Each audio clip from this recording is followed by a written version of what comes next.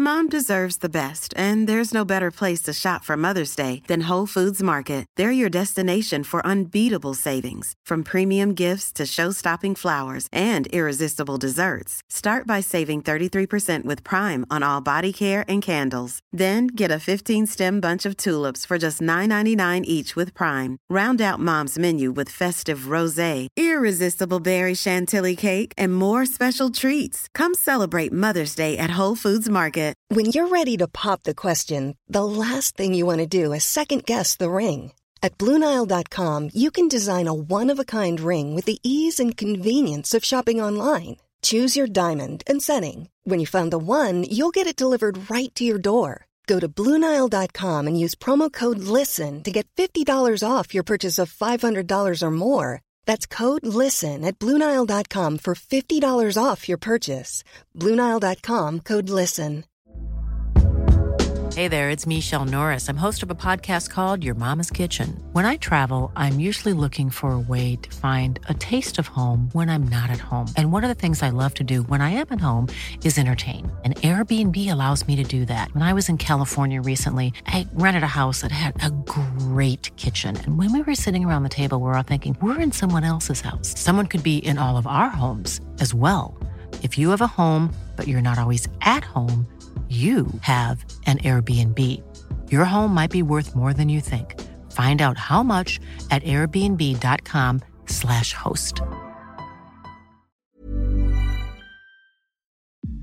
Welcome to the Cow Corner podcast, The Birmingham League Show. for your latest dose of all things Birmingham League cricket.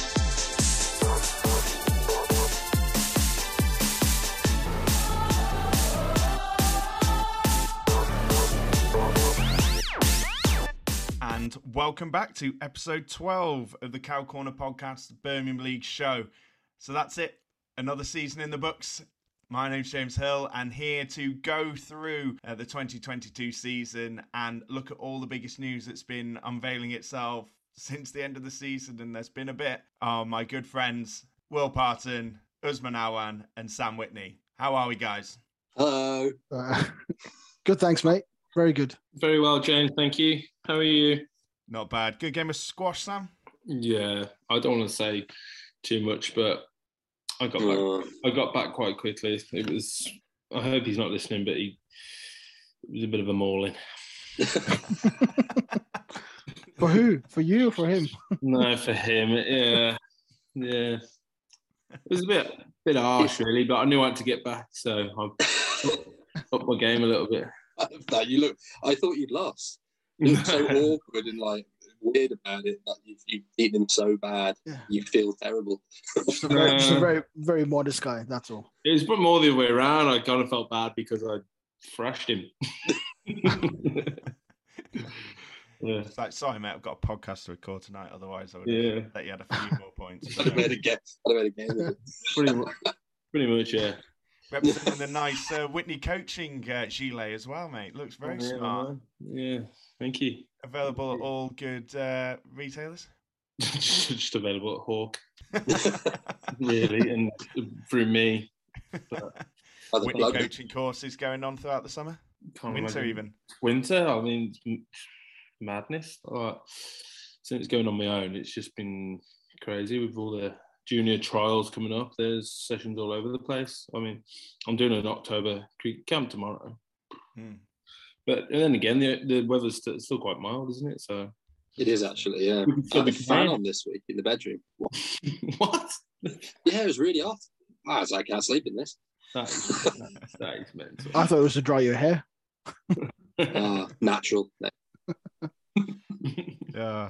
Officials from Worfield, Shifnal and Bridge and Ludlow all at your junior trials the other day, I hear, Sam. Yeah. I suppose we'll go into that, won't we? So yeah, so checking up on everyone, aren't they?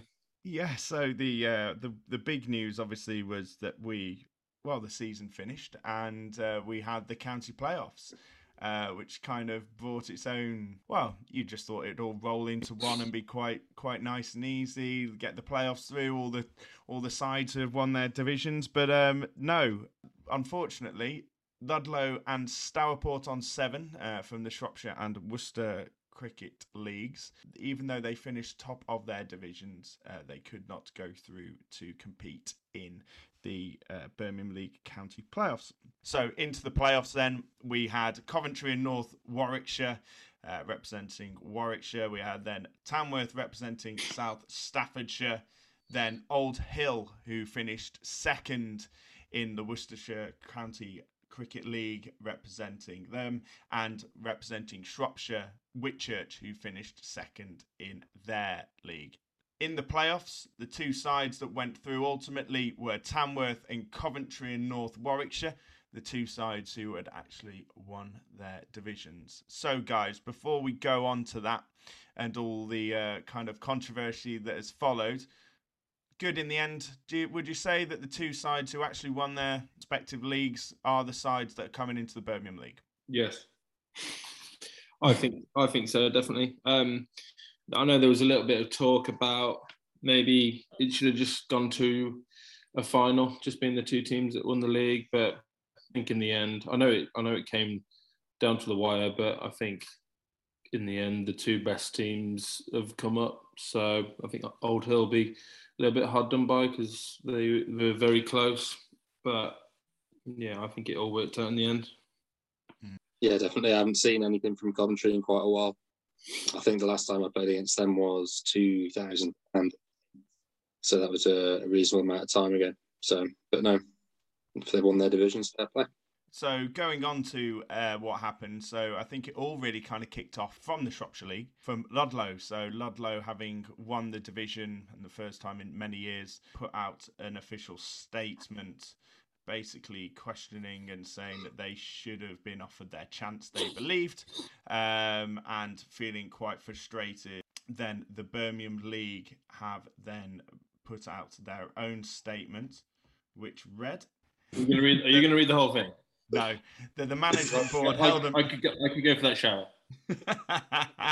The management. So, in summary, the statement read: they held a meeting on Monday, the 26th of September, in response to a variety of issues surrounding the County League playoffs, including the open letter from the Ludlow Cricket Club commenting on the decision to deny the club entry to the County League playoffs to determine the two sides who will be promoted to Premier Division 2 for the 2023 season.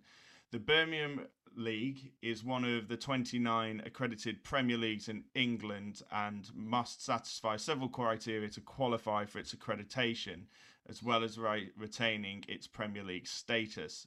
Failure to comply with these could have a big impact on the league's funding and standing. So, basically, any club that is not registered for Clubmark and any club that doesn't run 3 teams at junior level in 2022 is ineligible to play in the Premier League in 2023. The point 2 is a minimum requirement. Leagues are permitted to apply more stringent criteria regarding the provision of junior teams if they believe it is appropriate.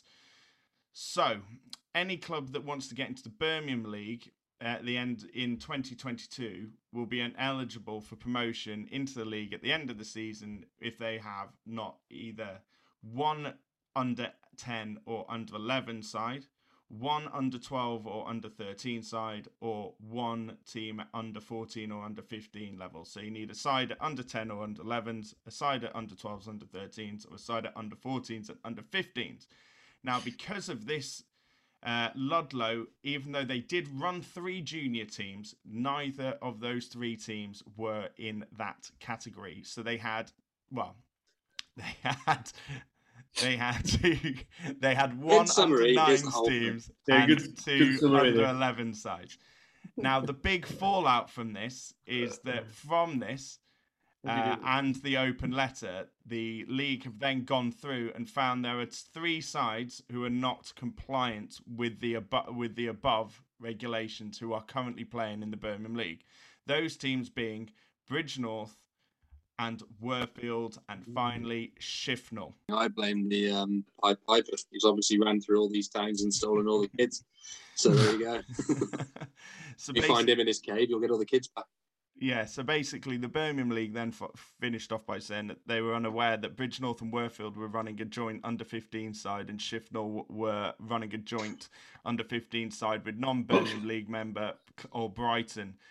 So obviously this then leads to more questions about what might happen moving forwards in the Birmingham League in regards to relegations and the two sides who finished bottom of the Premier Division 2, which were Wem and Walsall.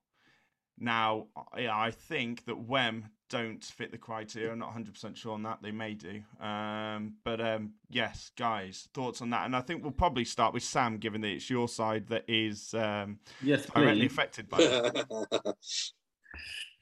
Yeah, so, I mean, just from Bridgnorth's point of view, we should never have been brought into this. Really, a little bit of a heads up would have been nice, but I mean, our under-15 team is our under-15 team, and it has one member from Worfield in that team, and Worfield was struggling to, fit the criteria for the team, so they sought advice from the Shropshire Cricket Board or the Shropshire Cricket League, and that was what they were told to do. So, I mean, I think it was a girl who played one game in our under-15s.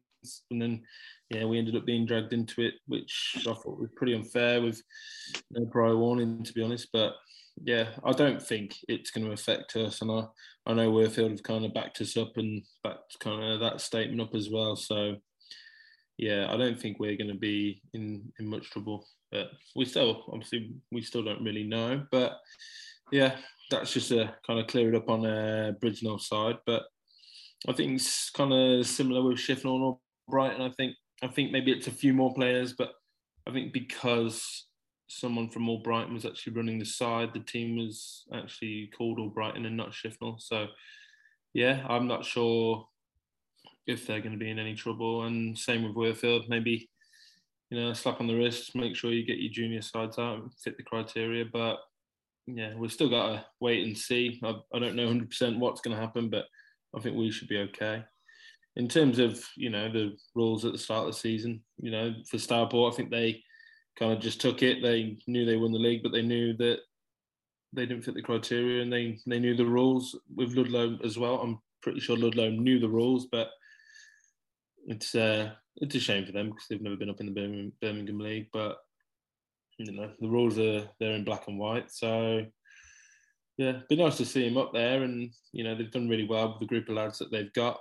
And I think speaking to a few of their guys, I think COVID probably ruined a couple of junior teams for them. So I think a lot of cricketers maybe went away from the game and then didn't come back, so they were unable to field an under-14 or under-15 side. And I think a lot of their under-15s play in their adult teams and Sunday sides and midweek sides anyway. So I think they thought that there was no point in fielding an under-15 side, but in the end, it's kind of can come back to bite them, hasn't it? So, but rules are rules. So we still wait and see. Have you got like a time frame you've been given to when you might get a response back in terms of knowing what's actually going to happen? Yeah, I think everyone's emailed Nick Archer to see when we're all going to find out, and I think everyone's got the same response. He's out of office till November, so. So that's why I think that's why it's taken so long. But we'll see. I'm not sure what's going to happen. I don't think.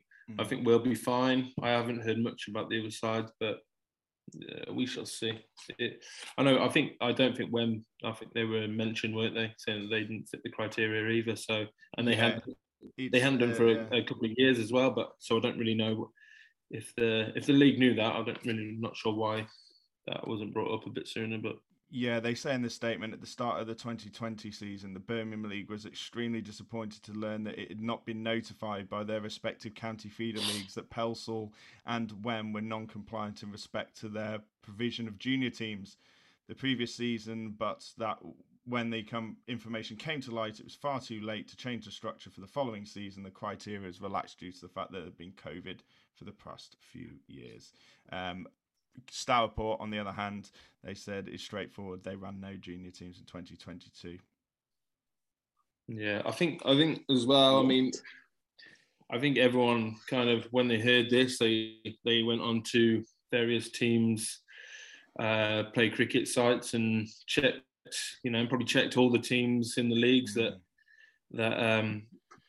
if they had the right amount of junior teams. And I know there's a couple of sides who, might have, they had a little bit of a shock and kind of created a side in the back end of the season. I know one of the teams in the Premier Division, conceded most of their under 15 games. So it's kind of, where do you kind of stop? So I'm not gonna say any names though. I'm gonna sit on the fence.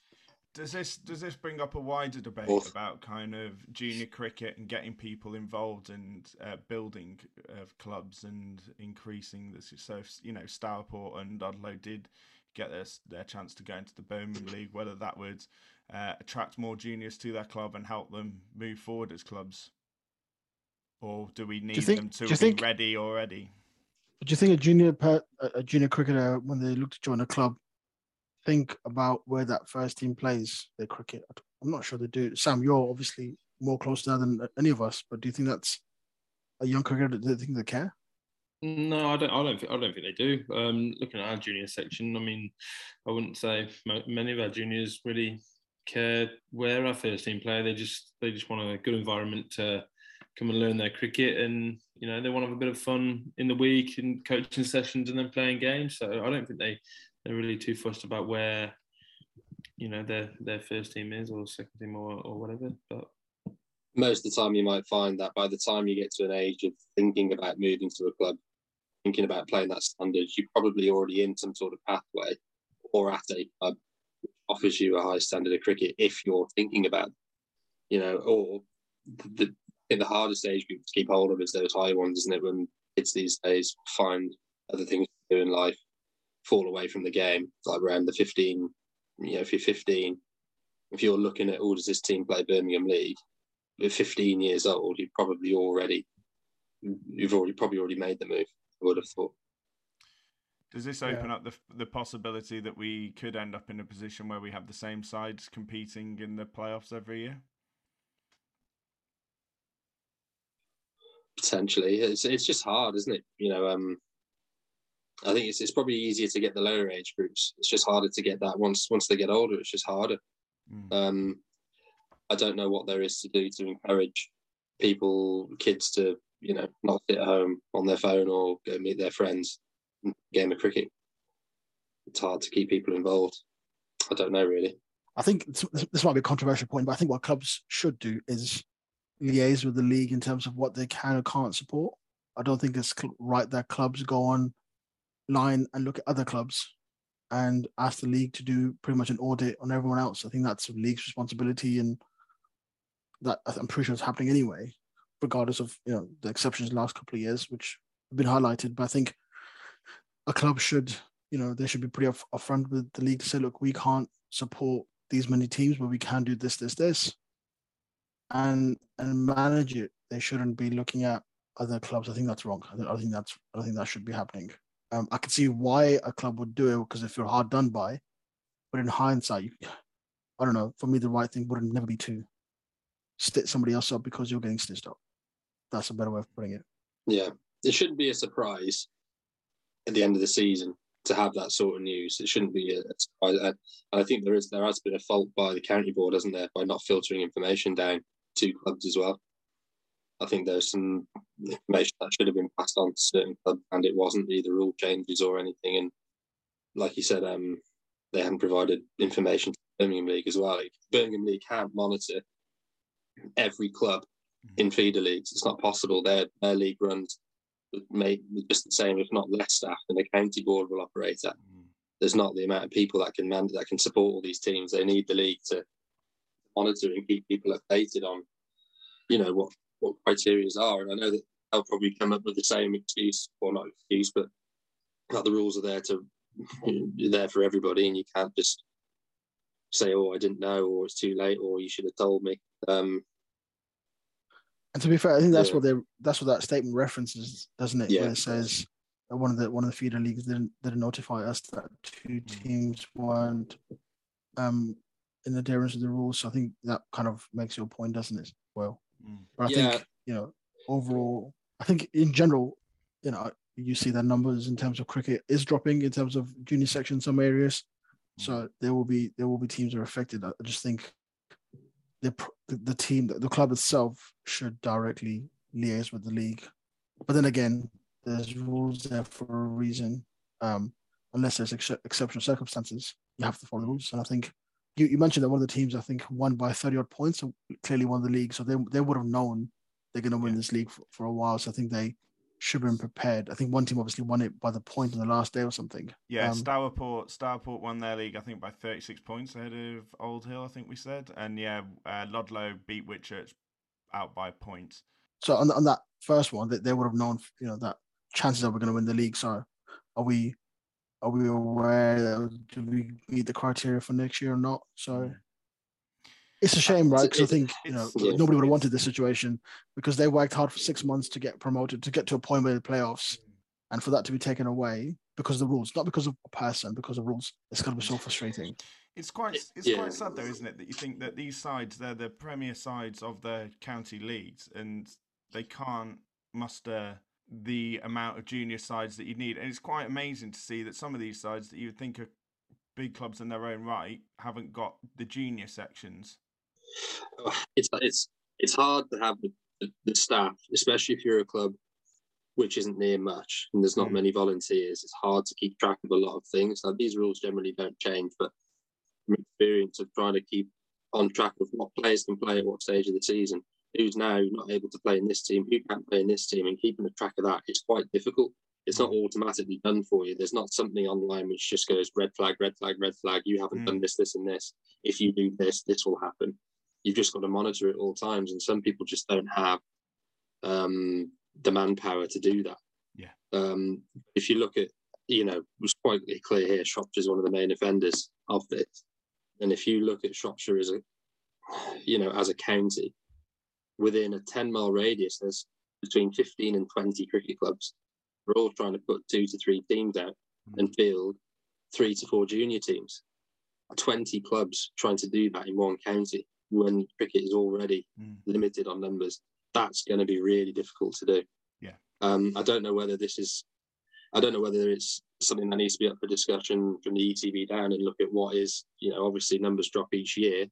Should clubs, have an easier time of it, trying to get it, or do you just keep pushing and say, no, you need to do this, keep numbers up and up and up? It's not possible. And should the county league be looking at it as well, looking at clubs and going, is this possible? With the average numbers of people that play the game, you look at a county of this size, with this amount of people, is it possible for all of our clubs to be filled in this amount of junior side? Can the Birmingham League look at it and go, what's that top age group? What's the top age group you need to find? 14, 15. Can you make that 13, 14, 15? And then maybe 2 younger age groups, which is easier to find a team for, I think, because you have more people coming straight up from Dynamos that will go into a side like that. Is that something that would make it easier for clubs to meet?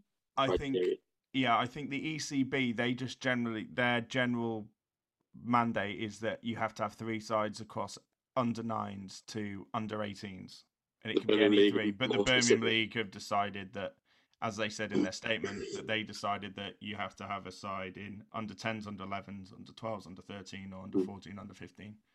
At least have one at each of those. Birmingham League have a lot of reasonings for stuff, and it usually makes sense once they've explained it to you. But when this all happened, a lot of people went up on social media, and I don't have social media, but I saw some of it. People sent it to me, and it was just it's like comments which aren't backed by any knowledge of how the league works or what it actually means and how serious it is. If a team like, now this has all come out, the can of worms is opened, it puts the league status into out. The league requires on teams being at this, doing what they said they should do to get funding from the ECB.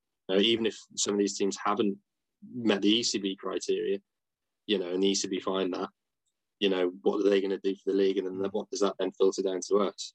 It affects everyone, not just that specific team. It could affect all the teams in the league. I think the 3 age group brackets that they've got as well are the 3 main. You're going to have more chance of getting a side in those 3, and I think they're your more kind of main development ages, aren't they? Really? Yeah. Playing a standard of cricket, under 10s, 11s probably going to be better than your under 9s. I'd say probably. Obviously, I'm not a coach, Sam, so I wouldn't know that. I mean, well, you might know. There's many under 9s who are better standard than me quite easily, but so I won't say too much. So, yeah, Sam. Obviously, as the coach here, what would you say about the kind of different age level brackets? And well, just looking at Bridge North, I mean, our under 11s, we could field 2 sides there. Under 13s, probably pretty similar. Under 15s, we've got a very competitive team as well. But you look at the under 15 side as well; they're all, the better players in that side are playing Saturday, Sunday. Teams around Shrewsbury, they've got midweek sides as well, so they're getting a lot of cricket. So that might be a reason why Ludlow just thought, we won't put out an under 15 side, because these kids are getting so much cricket anyway, and it'll be hard to get a side out because they're playing so much cricket. They probably don't want to play in their own age group when they're playing school cricket and second team cricket, third team cricket. Some of them playing first team cricket. So yeah, it's difficult. But I mean, when I was that age, I was playing for the under 11s, 12, 13, 14 school cricket twice on a weekend. I was playing 7 days a week. So but it's a bit different now. So moving away from this, and the main question, because I realise we've got our end of season review and we've got 2 divisions to go through. Which sides of the 4 that have been mentioned do you think are most in danger? And do you think there is a chance that Walsall, obviously the one side who do have junior sides and who have been relegated, spoiler alert, may survive due to this? Uzi? That's a big call, isn't it? Don't you dare say Bridge North, Uzi. I want to start by saying thanks, James. The best. Yeah. he was just staying quiet there and just like, could you repeat that question? No. Okay. I think it's it's a tough one, right? But I wouldn't have thought so. I think I'm hoping the right thing will happen for those clubs that we've named earlier. And I think if you're relegated, then it's reflective of your season. You shouldn't be back in the side or back in the division because of a question mark decision on other clubs. So that would be my view. And I think Sam mentioned earlier that there may be some conversations had with the clubs just to clarify a few things that were named earlier, but sincerely hope nothing further. But then again, it's not, just good to just kind of stay out of this one. Just see what happens. But I think Sam's pretty optimistic that, and rightly so, and confident as well that, the right thing will happen here. Because he just doesn't want to travel as far. Will, what do you think? Do you think that there's a side who should be particularly worried? I don't know. I can't say because I don't know. I've not looked into it.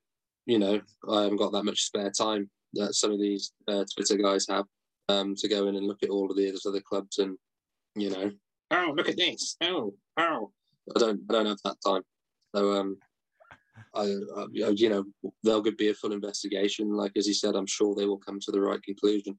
But all I will say is this fence is really comfy.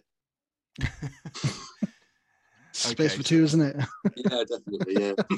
So before we move on to Sam with the final say, obviously something that they mentioned in the statement that was when they were talking about second and third teams, second and third place teams competing in the playoffs. They mentioned obviously the fact that they put forward the idea that whoever goes up, even if they don't have the accreditation, having penalty points. Do you think that they may go for that instead? Sambo. I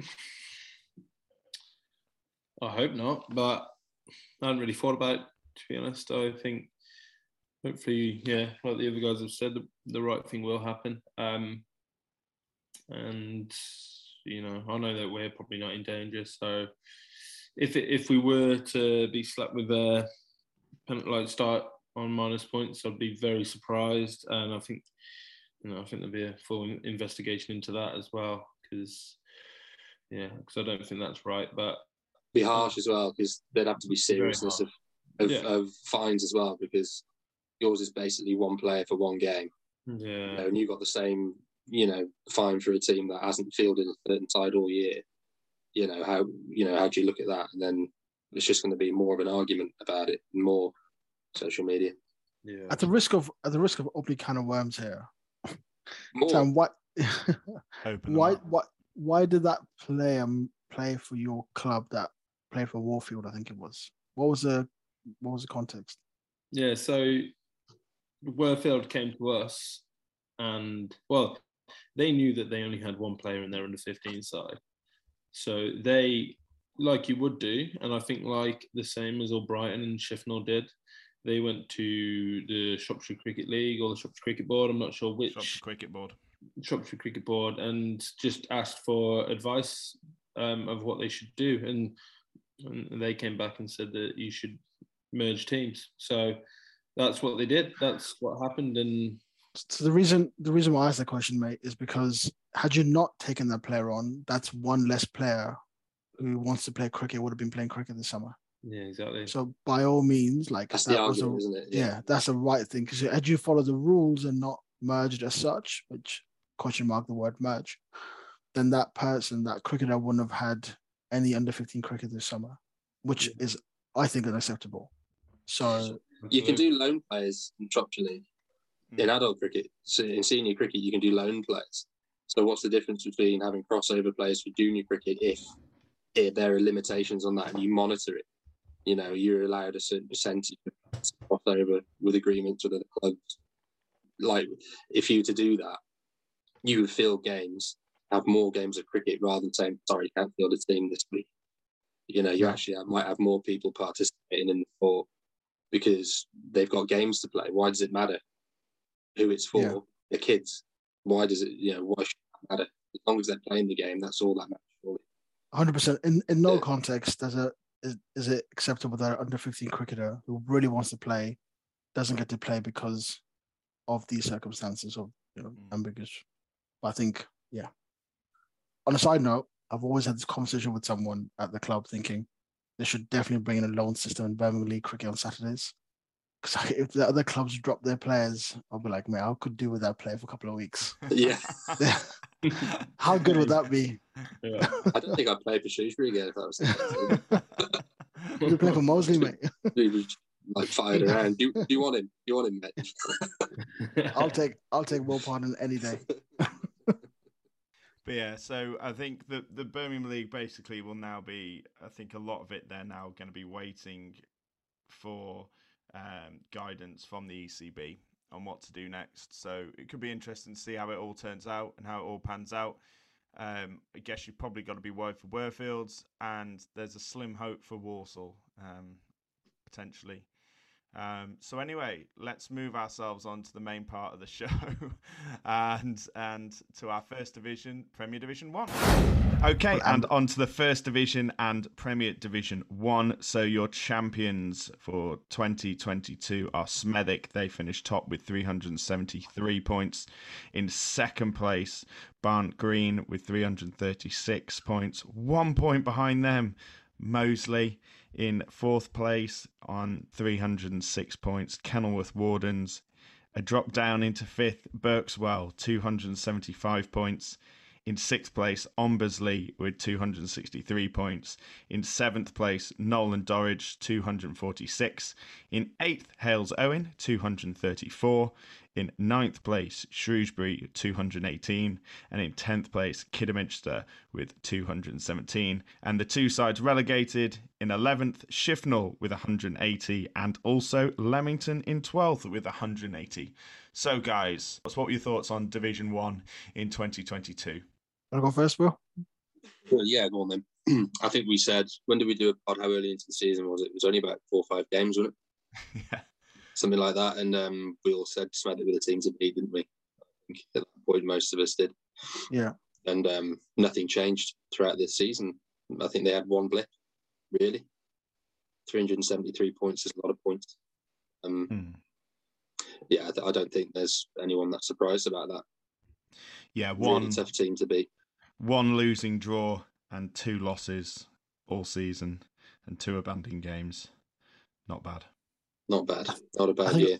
They won a lot of games from like losing positions as well, which I think is a reflection of a good team, like a champion team. I think they won a lot of games. Maybe it's 2 or 3. I think it was the last over 2-3 games, 9 down. And I think that, like I said, I think it just reflects a pretty good team. So I think when they won 6 in a row at the start, and then the last 7, like you're just not going to catch them. No. Yeah, two of the clubs tried so hard trying to keep up, but they had pretty much every area covered. Yeah, I think they were the best team in the league by far. Your points and Bart Green's points there, even Kenilworth, I think there's a bad rain effect here, but I know it might have been like 2011 or something. Walsall won the league with 300 points the last time that they won it. So you look at those, look through the leagues, how many points you got, you find that would win the league at least 3 different occasions, I reckon, in the amount of points you've got there. Yeah, I think that reflects the strength of the league anyway. I think that reflects that you've got to win a lot more games now to try to win the league than you did previously. Probably right.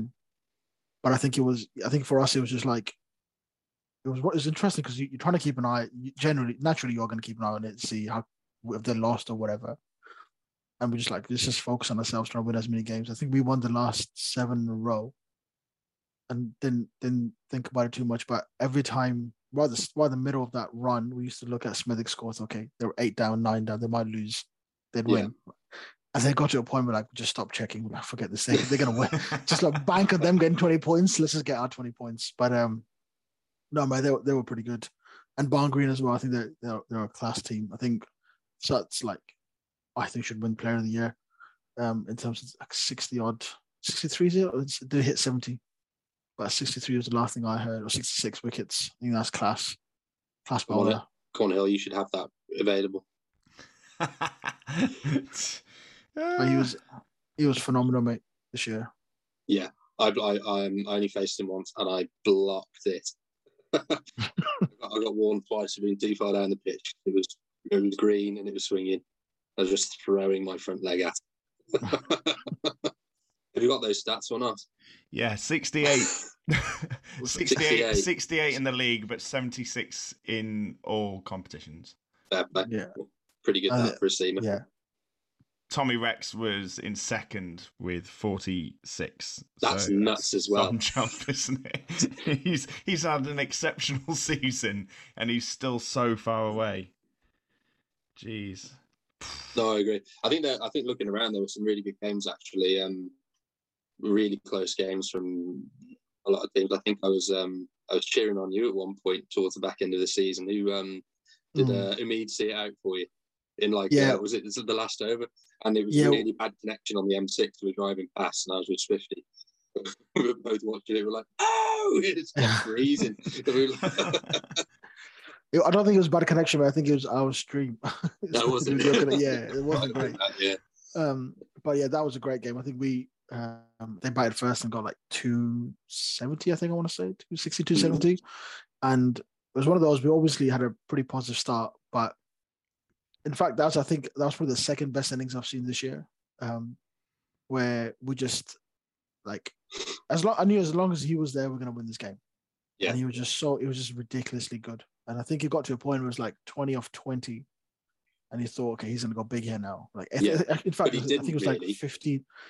It's like 18 off 15, right? You think he's going to go big? And it was a third last over, obviously, and he just took 4 twos. Yeah, and it was ridiculous. Like, he just killed the game. Even Barksy was sat with me, and he was like, "That surprised me. Like, he's done that." Yeah, and I think everyone thought he was going to go for it. It surprised me because I was like, "Where's that gone? Where's it gone?" It's like 2 again. No, it's like no. It's like it's go before, but he didn't really take it on. But I think he didn't get all the strike either, did he? Right at the end. No, I think to be fair, that Raheel youngster, he's done really well. Like 3 of the chases, he's always been there in 3 games, and he's kind of seen it off as well. But in the last over, I was like, okay, Andy should face these 6 balls, and I think he was helped with a couple of gifts from the bowler. But yeah, I do recall getting a text from you that night saying, "Tell Andy." Yes, I did. I might have had a couple. Yeah, especially with what happened the week before as well. I know. I think it was like because we had the altercation, didn't we? And I think I said something like, "Salary is an absolutely wonderful lad." Yeah, something along those lines. Yeah, but he was class. He was class that day. But I think for me, like from a personal, I guess from Moseley point of view, the highlight this year, I don't know if you guys have heard much about it, was Yates's 168 at Barn Green. Like that was, I think it was one of the first times that the game finished and I had the umpires come into our room. Some of the committee members came into the room, and some of the players that we caught up afterwards sat down for a drink afterwards. They all just kind of said that was by far the best knock we've ever seen. So they got 300 and too many basically. And what really shafted us was his second spell of rain where we lost 3 overs. And so the winning target, we always going to achieve the winning target, which is like 290. Yeah. For the win, we needed extra 20 runs. And we were like 18 short, something like that. And he got 168 of 130. And it just went through the gears, man. And Sut's obviously 60-odd wickets. He hit him for like a few sixes and 1 over, which was amazing. Like he kept him on the leg side and he changed his field. And he gave himself some room and hit him over point for 6. It was just on a different planet. It was a seriously good knock. And I think it was one of those moments, right, where I spoke about as a team as well. And for us, like average clubbies, it's like genuinely a privilege to watch these guys who are on a different level. I think he's going to go on to play international cricket. But to kind of just sit back and watch him do his thing for us is like, that was a great watch. Yeah. So I think that for me was from a highlight from a Moseley point of view. That being said, scoring 375 at KD was a good day as well. So looking at the league table, some surprises in there, you'd probably say, but whose position surprises you the most? Kiddy, I think. Yeah, Kiddy finishing that, I think. I don't know how much. Yeah. I don't know how much it's got to do with the surface. Wasn't as good I remember when we played there. It wasn't as flat as it normally is. So I don't know how much effect that had, but I think they're a very good team. Like Pinner's doing a great job. He's a good captain. Yeah. Scores bags of runs. So them finishing on the points that you mentioned earlier, that really surprised me actually. So they finished 10th with 217, 1 point behind Will Shrewsbury. And Will, you've given up the captaincy. Yes, finally.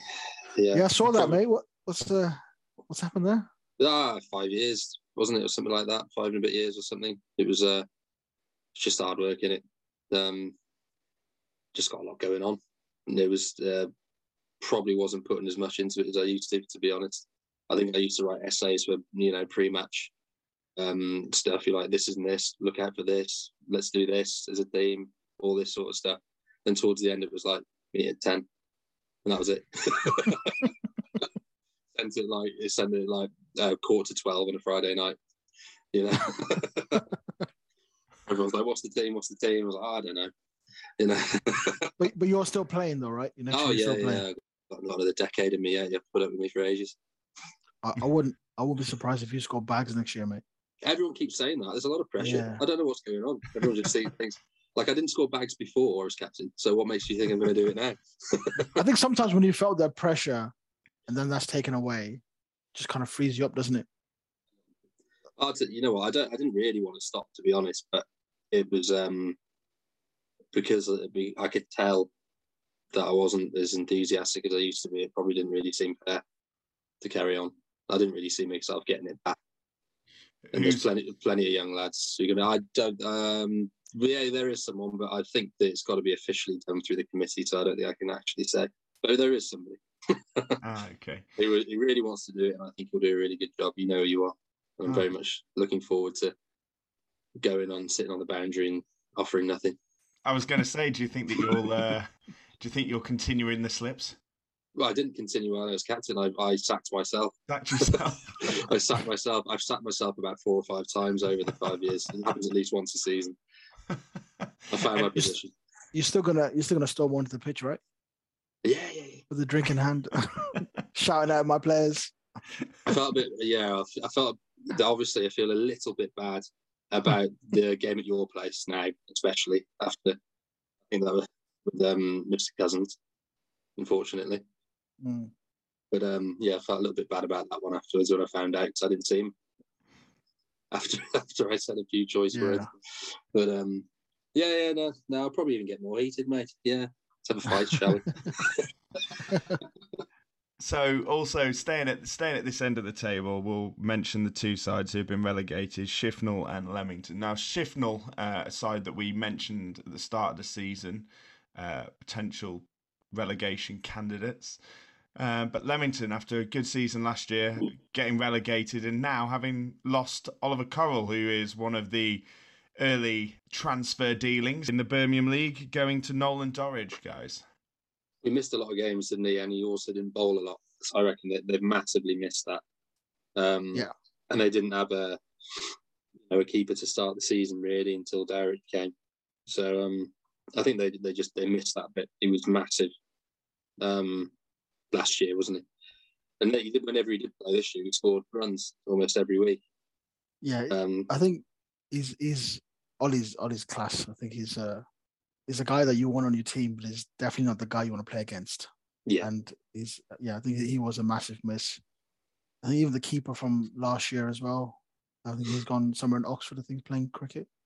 And I think they were shafted a little bit with not getting an overseas visa in time and so on. I think so.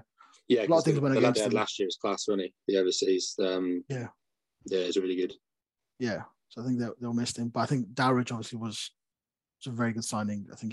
I thought he was going to single-handedly keep them up. Yeah.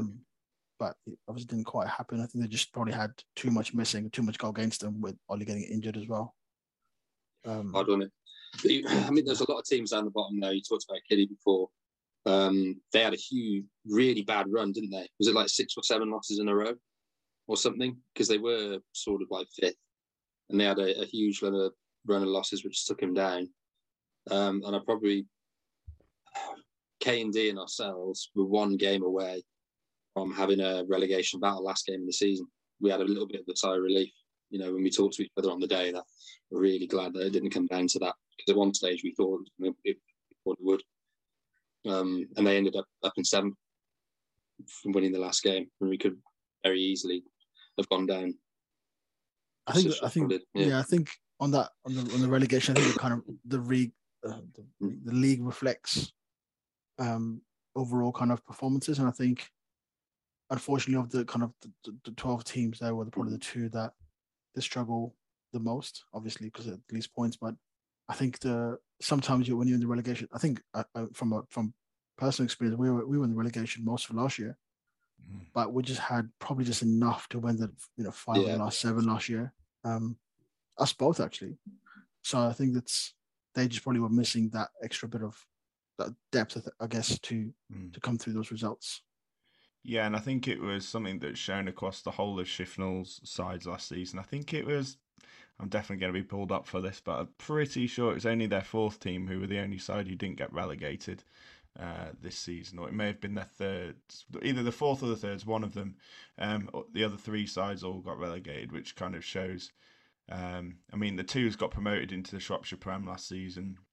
So that was always going to be a challenge. But yeah, that lack of availability and consistency of being able to get their main players available last season. But they've brought in Shropshire's new captain, Charlie Home, in for Shifnal next year. Yeah, I hope they come back up. I think it's actually a very underrated ground as well. I think it's a lovely ground, Shifnal. It's not the worst to get to. Obviously, distance from us is pretty bad, but it's easy to get to the ground as well. But good bunch of guys. I think sometimes a club just needs a reset, I guess, to get going. So if they've had 3 of the 4 unfortunately relegated, then in the long run that might do them some good. So I wish them all the best. I hope they bounce back soon. I do like going there. Yeah, especially they're just going to be a bit like yours as well, isn't it? Because they've gone hybrid. Too, haven't they? So it'd be interesting to see how those turn out in a couple of years. Yeah, that being said, their hybrid did not play like our hybrid. No. Yeah, it was I remember seeing that thinking, I asked the groundsman, is this a hybrid? He went, yep, I think at the end of the day, I said to him, "I'll get your money back if I was you," because that didn't look like a hybrid. Fair enough. I'll tell Shell you said that. I mean, no disrespect. So, talking of disappointment, which sides do you think would be most disappointed with their season this year? And obviously, the sides who got relegated, but I mean, outside of that. Definitely Kitty, like you said. In the end, we were happy to stay up. Probably we've been down the bottom a couple of times the last few years, but that's the first time I've probably thought, right, this is 100% a possibility. I've got to come to terms with the fact that it might not work out for us. So yeah, disappointed to be where we were, but that's the lowest Berkside have finished in 10 years. Would you say 10 years? Yeah, I was thinking that. It's interesting, that one, because they actually haven't got that much of a different squad or team from last year. Sometimes obviously you see teams struggle after winning so many like leagues and think, okay, they must have lost a few players or there must have been some sort of exodus, but it's just a similar team and wouldn't put it past them if they go rearing again next year, because teams are full of class. 2013 they finished 6th, and before that you have to go back to... They only came in a couple of years before. Yeah, I was going to say. Yeah, that's the lowest they finished in the Premier Division, 6th. Well, there you go. So you're probably definitely disappointed, aren't you? Maybe K&D, 7th. Don't know. It's hard to say, isn't it?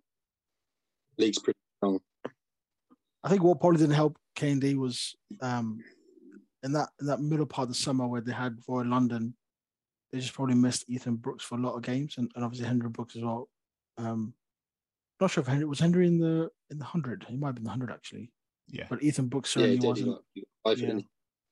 But Ethan Brooks, I think they missed him. I think he knows that I think this as well, but I think he's a class player. Bat, ball, field, I think he's up there. I think they missed him a lot in the summer. Do you think that the Royal London's going to have more of an effect on the Birmingham League season moving forward? Depends what time they do it as well. I was glad they did it when they did it because that means Barkley was available. But I think if they surely won't do that again, because this year in August they didn't have a single Red Bull game, which I find ridiculous. So I'm pretty sure when they do next year's scheduling, they won't do that again. If anything, I think it will probably have a positive impact. So I think if they did it at the same time as the 100, obviously a lot of counties lose their main players to go play the 100. It allows outstanding performer in the league to might just get a chance. And I think when we met with Carlos Brathwaite, he spoke about Ollie Curran and said he hoped that he gets a gig somewhere, even if it's just to play Royal London. So I think, if anything, there's guys who are trialing out there, still playing Birmingham League, might just get the chance through Royal London. So I think, if anything, it'll probably benefit the league. Random question: do you think it would be worth swapping the formats round to match the county? Do you think it would be more likely to get players if you were playing the format the county was playing? So why would they come and play a Red Bull game in the middle of the summer if they need to be playing white ball? Don't play for your club because I need you to be playing some white ball cricket. Or do you think it's less likely because players you might get in that format are the players that don't play in that county format, so you get them back because they don't play the white ball or they don't play the red ball? It's a good question, mate. I'm not sure. I think, if anything, certainly the bowlers, I think it would just bowl, regardless of what you're bowling with, just bowl. I think the professions, for a reason, the fact that they can adapt between the red ball and white ball much better than anyone else can. So I think it might just be bowlers need to just bowl overs. The batsmen are the tricky one because then again, you've got to be good enough to adapt from a red ball game to a white ball game in between club cricket and professional cricket. So I mean, it's a good point. It's good point for discussion, but I'm not sure it does have such a direct impact. That's my personal opinion. It's hard to say until it happens because you see it from both sides, don't you? I've never had some. To be fair, they don't contact me anyway, but because I go on. But I've never had a coach say, "Oh no, he needs to be playing this format." So ignore what I said. Will, what do you think of putting on the spot here? What do you think of the umpiring this year? Ooh. The umpiring has been fantastic, and that is the view of the Cow Corner. Hang on, let me go through my match reports real quick. And what I said.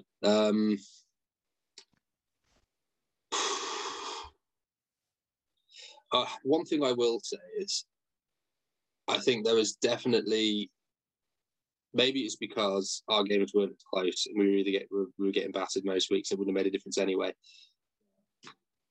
There's always been, every couple of games, maybe a decision which sways the game, and it changes the outcome of the game. And it's like, that ruined that game of cricket, or, that was such a key moment which got it wrong, and without that, it swings this way or that way. I probably found less of that. I think all the real big decisions they probably got right. And there was just the usual mistakes that we would make on the field that they would make, I guess. Yeah, I think I'm gonna take a nice little seat on the fence here, but I think I certainly think in terms of mistakes, they're probably less now than they were before. Certainly from a captain's point of view. But I think what's been really good this year is that I've generally seen a better interaction between umpires and players. Yeah, I've certainly felt that as well. That the umpires are more forthcoming for a conversation, have a chat about it, even after the game, during the game. There's more flexibility. Yeah, I think you're right. More flexibility as well. In general, everything I think has been much better interaction between players and umpires this year. I don't know if it's got to do with the message that we got at the start of the season about behavior. I think it might have something to do with that. I think everyone knew they had to be really on their best behaviour going forward. I left that memo at home a couple of times, but I think you're right. There's definitely more conversation. I think the thing that stumps the most, and I think I probably wrote about 3 times, is general knowledge. I think you're right. The decision making wasn't. It's going to be the same every year. Like, you're going to make the same silly things happen. You can't be 100%. It's impossible. You don't expect. But I think I question rules 3 or 4 times and would get like blank responses sometimes. It might get stuff you don't expect rule book questions a lot of the time. I had one at Leamington away, and I had a young lad, Will Jenkins, bowling. He was only 15, 16, and he was about to bowl his 7th over, but because of his age, they're going to take him off after 6. And I said, no, the rules changed. It's 7 across the board now. It doesn't matter how old you are, you can bowl 7. They weren't having it. And eventually, I told him to go off the field and get the rule book, because there was a rule change of that year, and I wasn't getting much response. So I made him go and get the rule book. It took about 15, 20 minutes out of the game to find the law and do it. And I said, yeah, no, you're right. You can bowl a 7, so we can bowl this one. I went, oh, brilliant.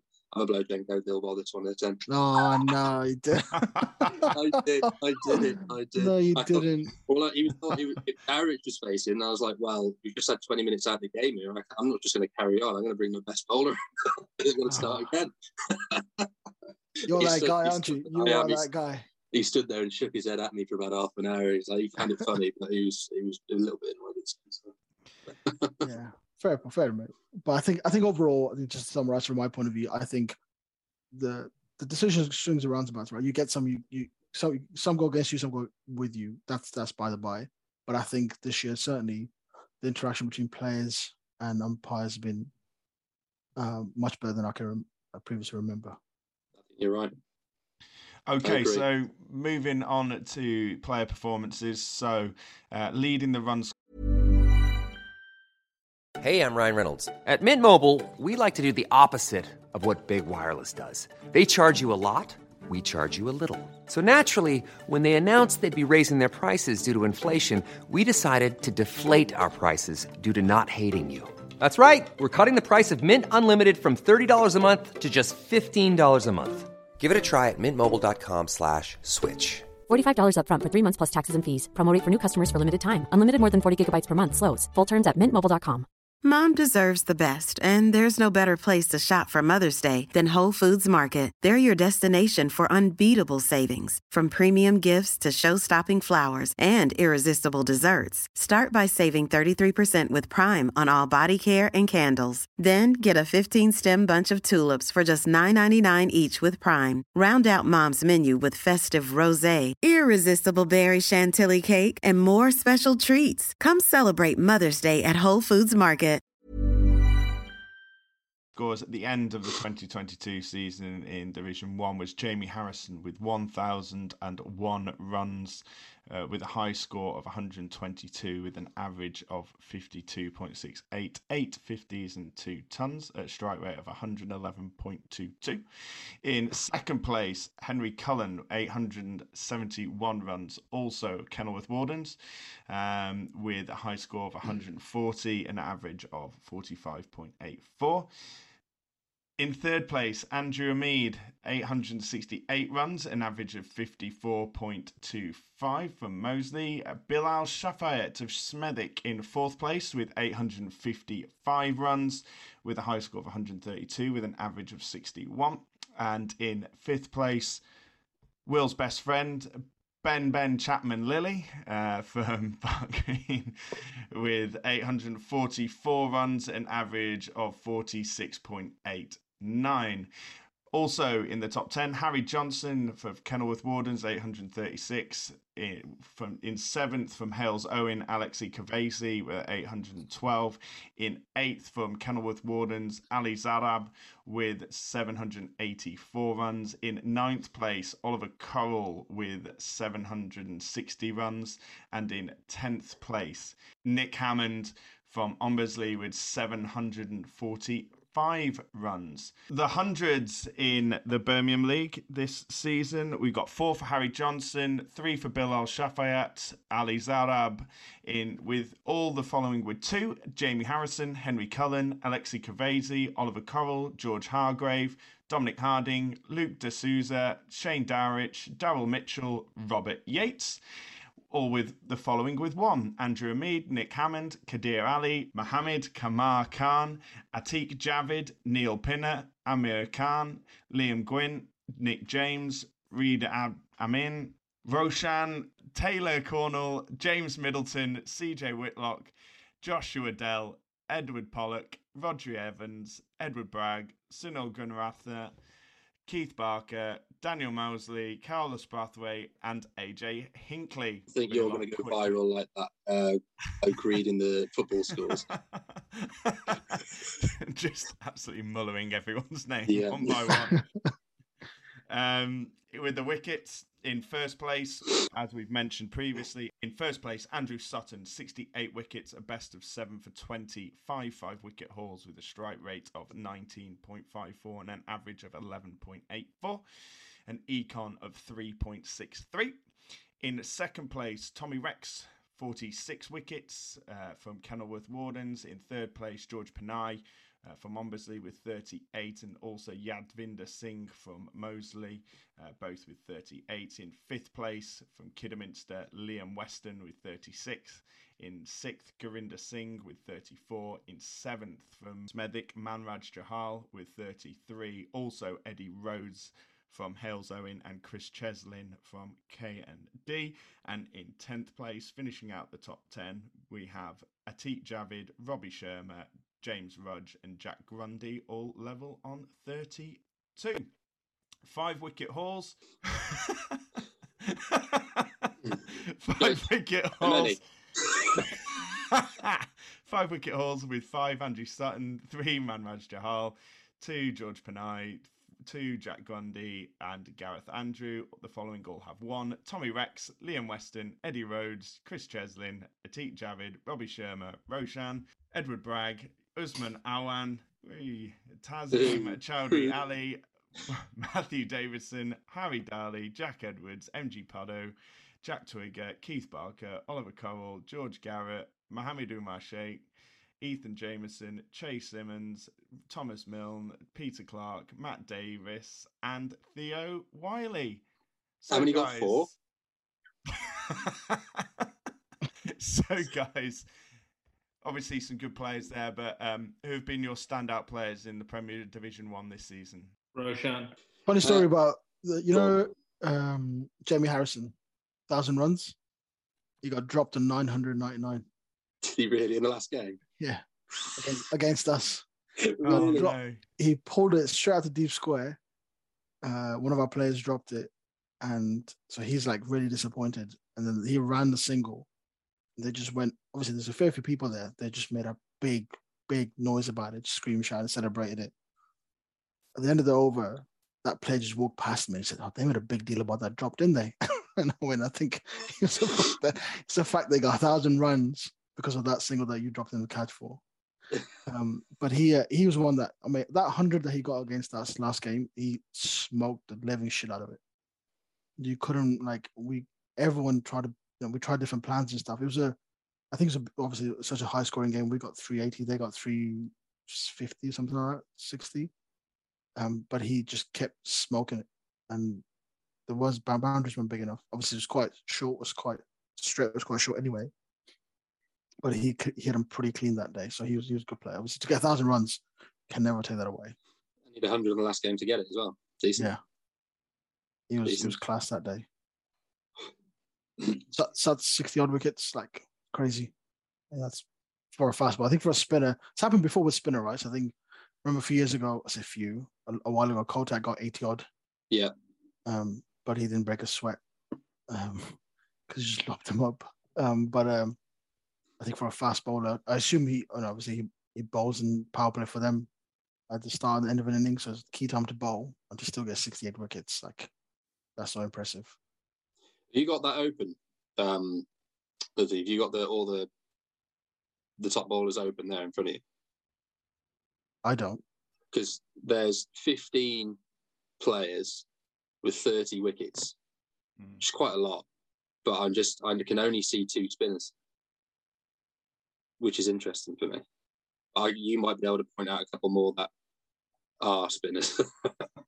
Because I can't really remember what they did. 3, sorry. 4. No, 3. No, they haven't got 30. I can potentially only see.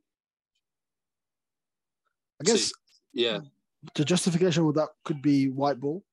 The fact that, opening the bowling of the white ball for seamers does a bit more than the red ball. Mm. And then as a spinner, you probably got a different job now, especially in the white ball stuff. You should get 3 overs rather than being ultra attacking. Just get 3 overs. I think that might have some. Well, I'm trying to justify why I didn't get that many wickets, but I think that might be one of the reasons why. But do you think that will hinder development of spinners? I don't think so, mate. I think if you're good enough, you're going to come through it regardless. I think, if you're a class spinner, like I think we've got some really good young spinners in there. They're going to come through regardless when they grow up and learn about spin bowling. So I don't think so, because I think they get enough cricket playing, age group stuff for counties and second team cricket and stuff. In fact, I think they'll just probably develop other skills playing bowling in the league cricket. So I'm not too sure if it will hinder spinners, because I think if you're good enough, you'll come through it. Other than the ball going further, what's different about it? The white ball. Mm.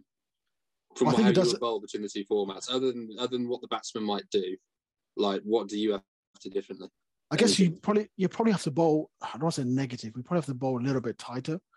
I think if I look from my point of view, I probably just look to bowl more straighter, and just think about just going to threes and fours. Rather than if it was a red ball, and I know I've got a lot more overs to bowl, I'll probably be more attacking. So I think that's probably the one difference I'd say is it's in the white ball stuff. You want to white ball, you don't have to get 10 wickets right to win a game. No. Red ball you do. So with the white ball, just think about your 10 overs, 1 for 40, 1 for 30, job done. But I think with the red ball, you can probably go for a little bit more as long as you pick up wickets. Sam? Are you Sam? Sam, your thoughts on spinners in the Birmingham League? For me, I think looking at my economy, it's definitely gone up since the white ball's been introduced. And I think like last year was a bit of a learning curve. Tossing the ball up, usually just trying to spin it past the bat, hasn't really happened.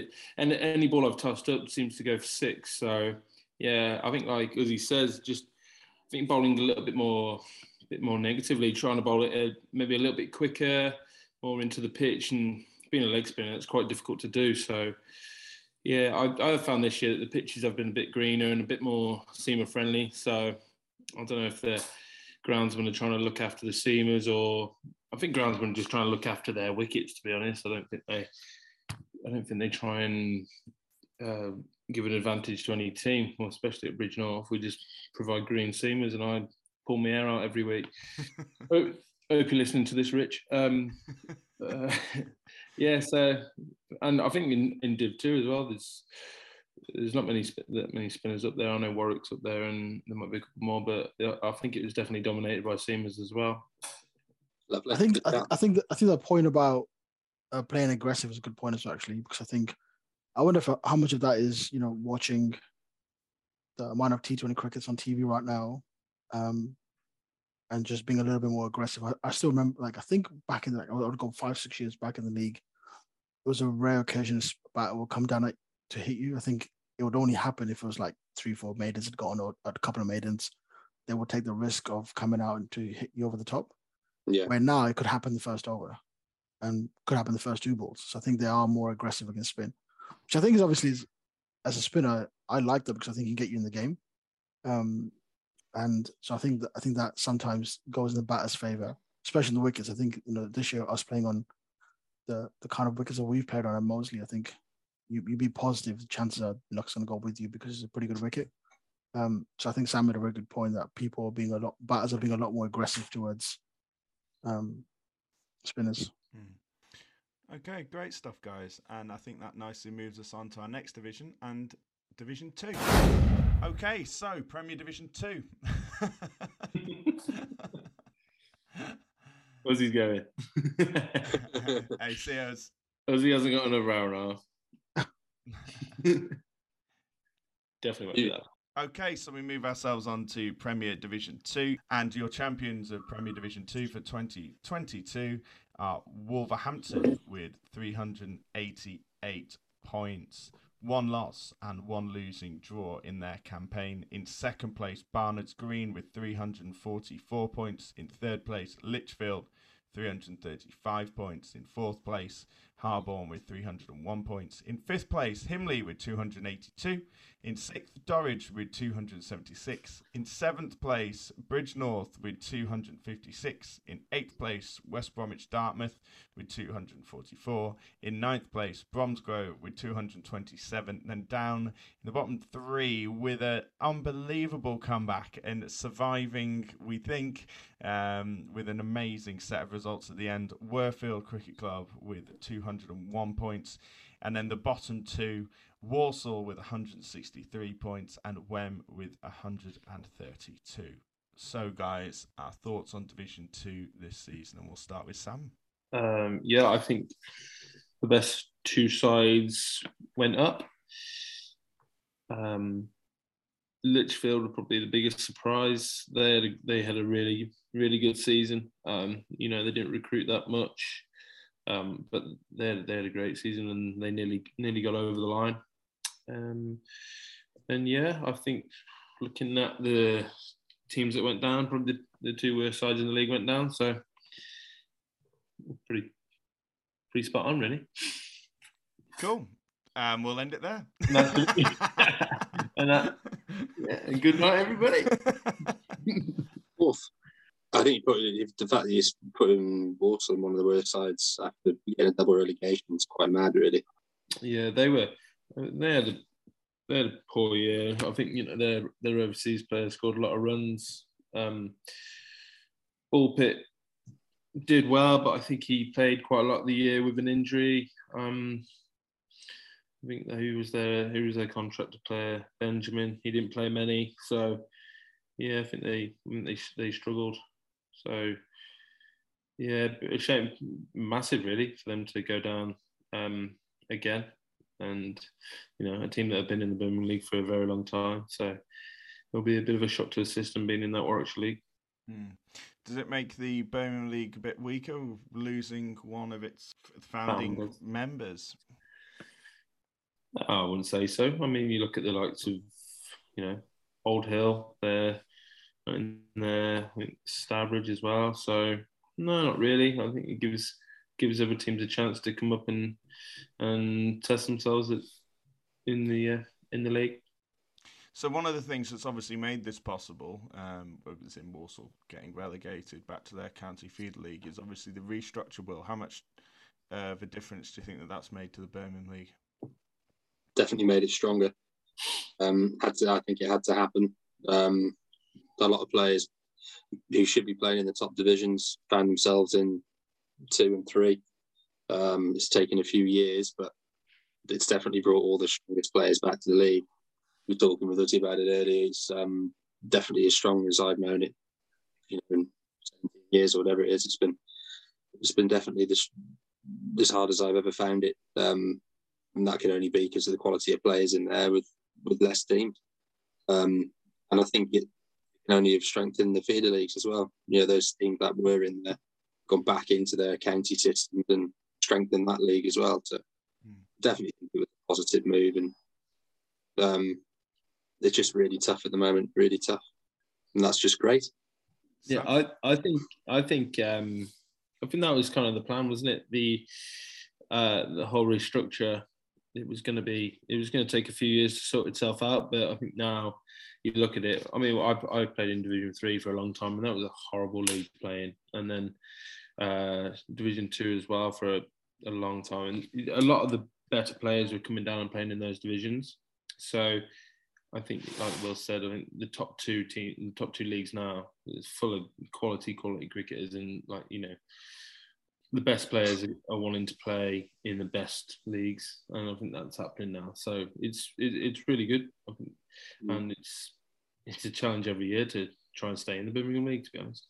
Oh yeah, definitely. I think we're now at a point which is, the culmination of a well thought out plan and well executed. Really, I think it's a good idea, and just make better cricket for everybody who plays in the league, lucky enough to stay in it or be still in those teams.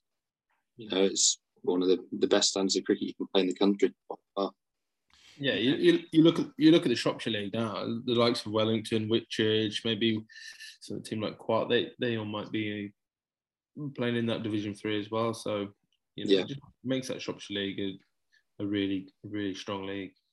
And like you've mentioned about the Shropshire League, obviously now you've got Shrewsbury, Second 11, who have been promoted up there. Shifnal 2s were playing in the Prem last season. And there is obviously the potential that Bridgnorth 2s may swap with Oswestry, who got relegated last season, who have finished third bottom of the Shropshire Prem this season. So are in chance of getting relegated depending on what happens in the Birmingham League, and also what the Shropshire League decides to do. If 2 sides go up from every division, then that would mean Bridgnorth 2s would go up and 3 would go down from every division, so Oswestry would go down.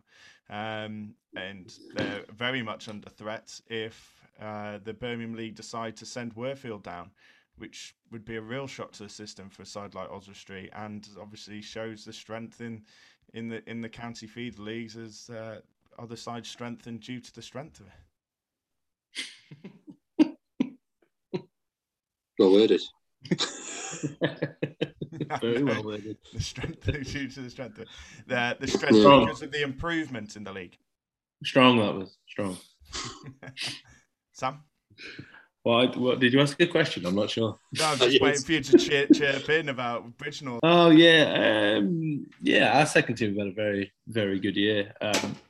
I think for looking at what's happened in recent years with Shrewsbury 2s and Shifnal 2s, I'm not sure it would be the best thing for us to go up into the Prem, because we might struggle. But I think that is probably what should happen, because they're in the top 2, and that's what it says. The top 2 go up, but I'm just struggling to see why we're waiting around to find this out when there should have been something in place beforehand. Because I know we've been lucky the last 2 years with Wem and Worfield both getting promoted in the playoffs, but there was always going to be a year where the Shropshire team wasn't going to go up. So why is there not something in place so we all know what's going on? But yeah, it'd be a massive shock for Oswestry to go down again. And personally, I don't think that will happen, but it would be very interesting if it did.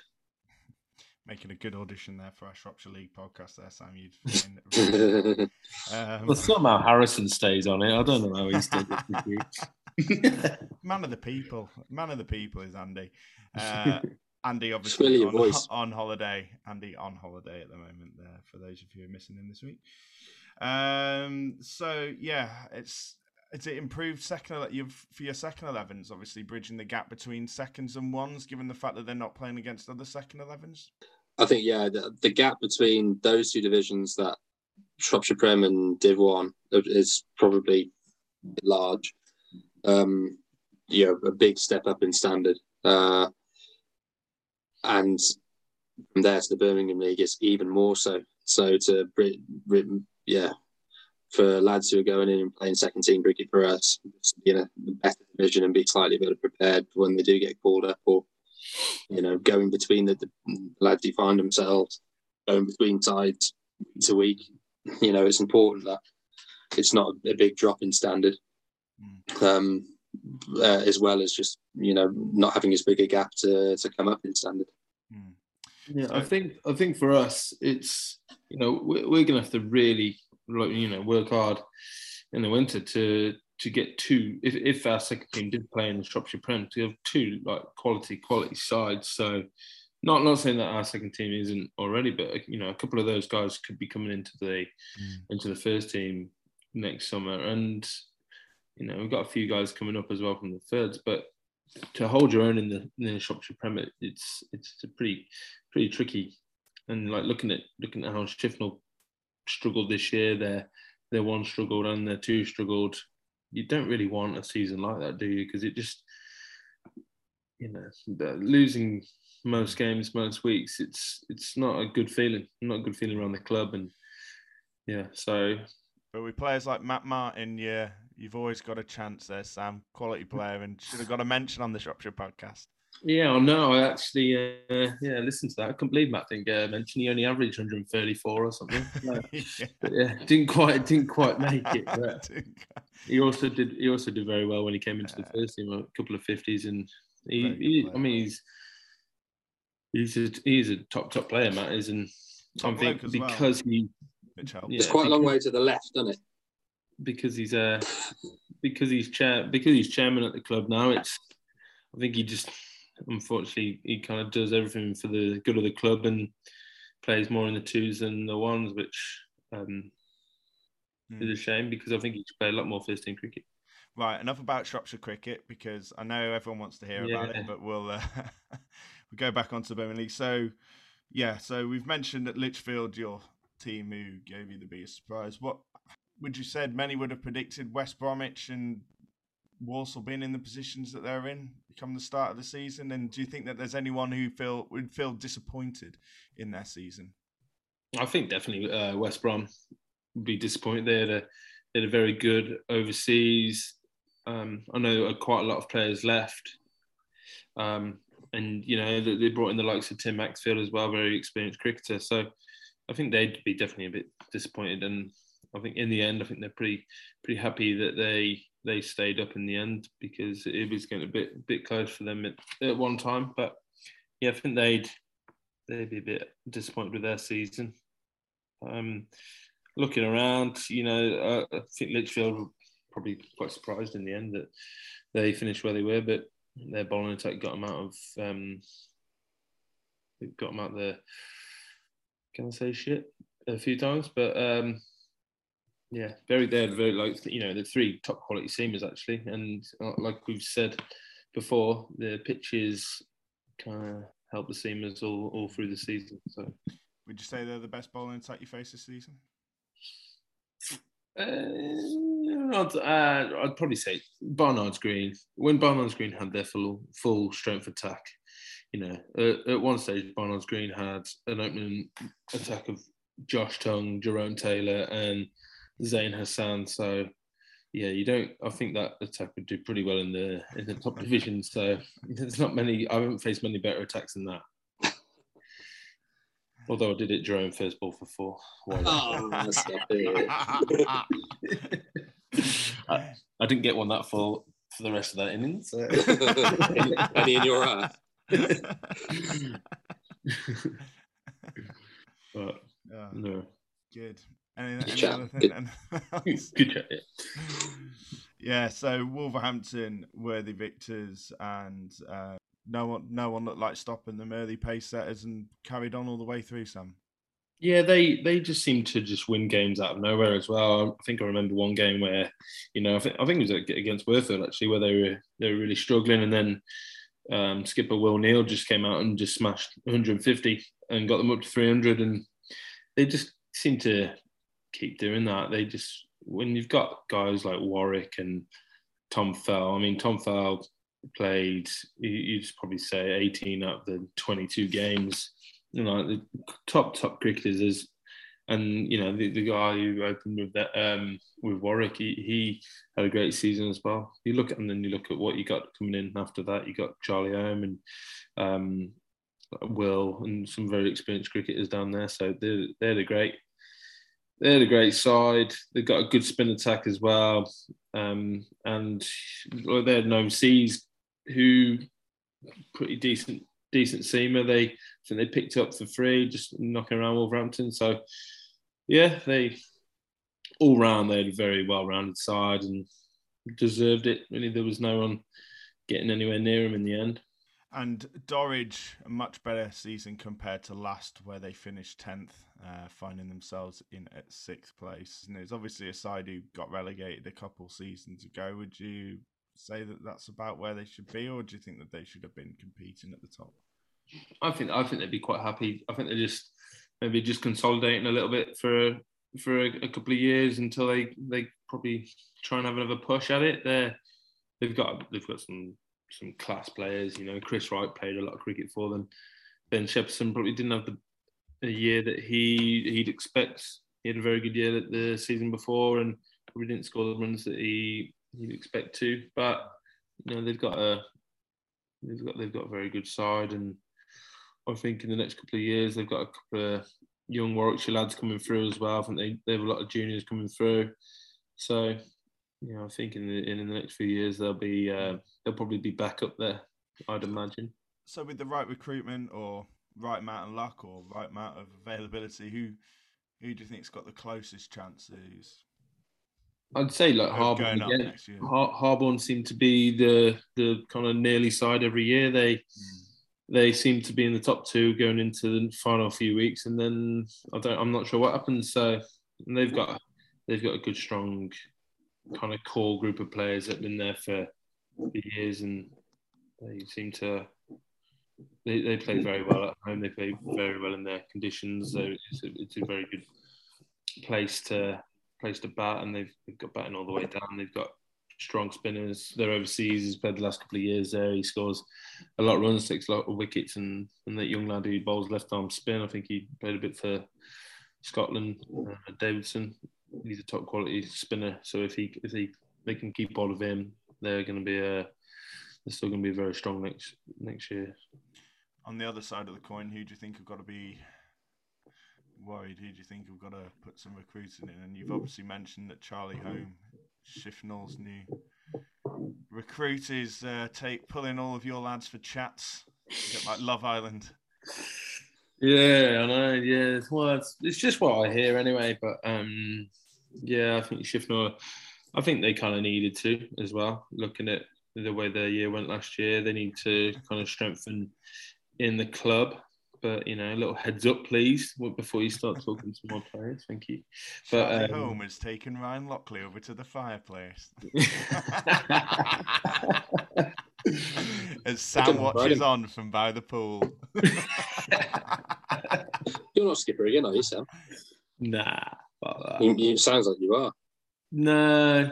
I just like to be involved, don't I? But yeah, I mean, I'm thinking we need to start doing something, because Mike Hill's left and gone back to Meakins, and Daddy Dave's hung up his boots. So is he? Yeah, he's retired. Well, he's an absolute golf, isn't he?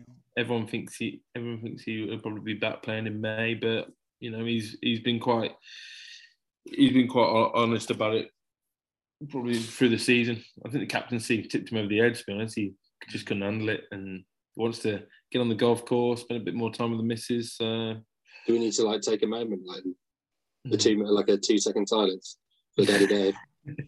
I think for him, I don't know. He might. There's every chance that he might play because cricket's been his life all his life. He doesn't know anything but cricket on a Saturday afternoon. So it'll be very, very. I reckon it'll be very different. 2 games in and then. Yeah, maybe. I mean, he has said that he's not. If we're really desperate, he will play. But I think he's just going to have a year, maybe 2 off. He might miss it. He might not.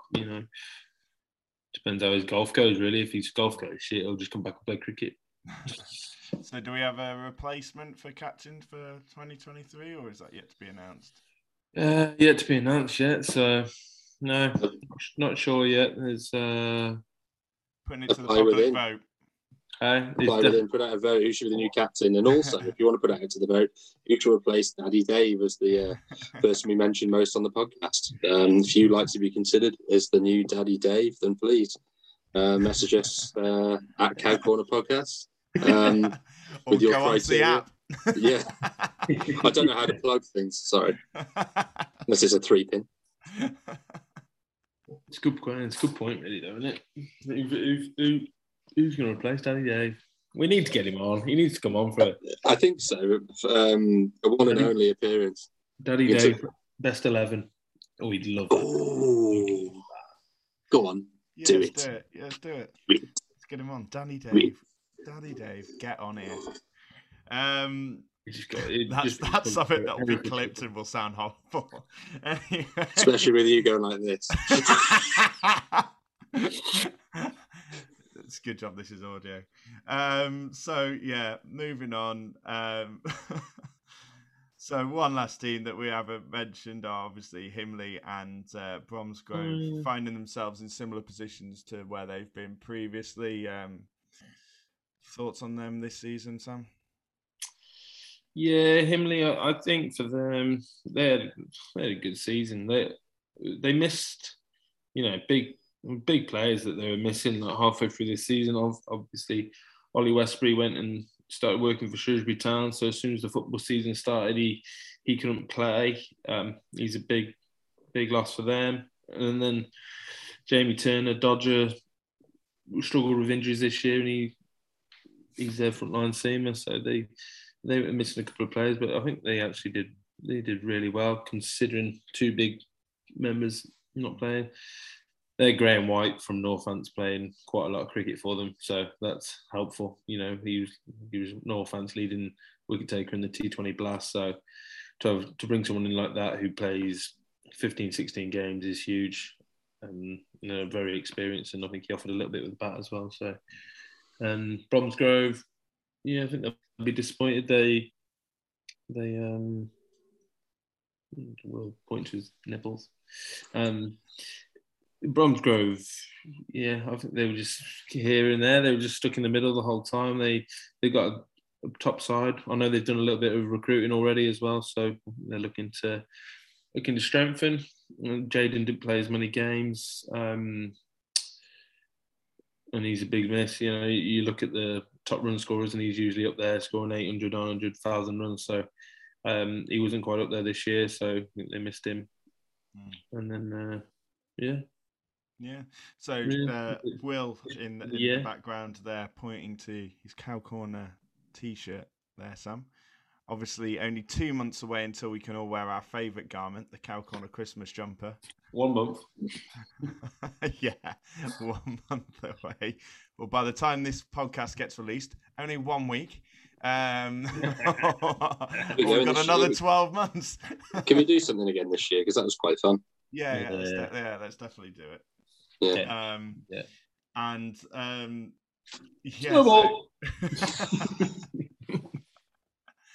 Oh, it was great fun.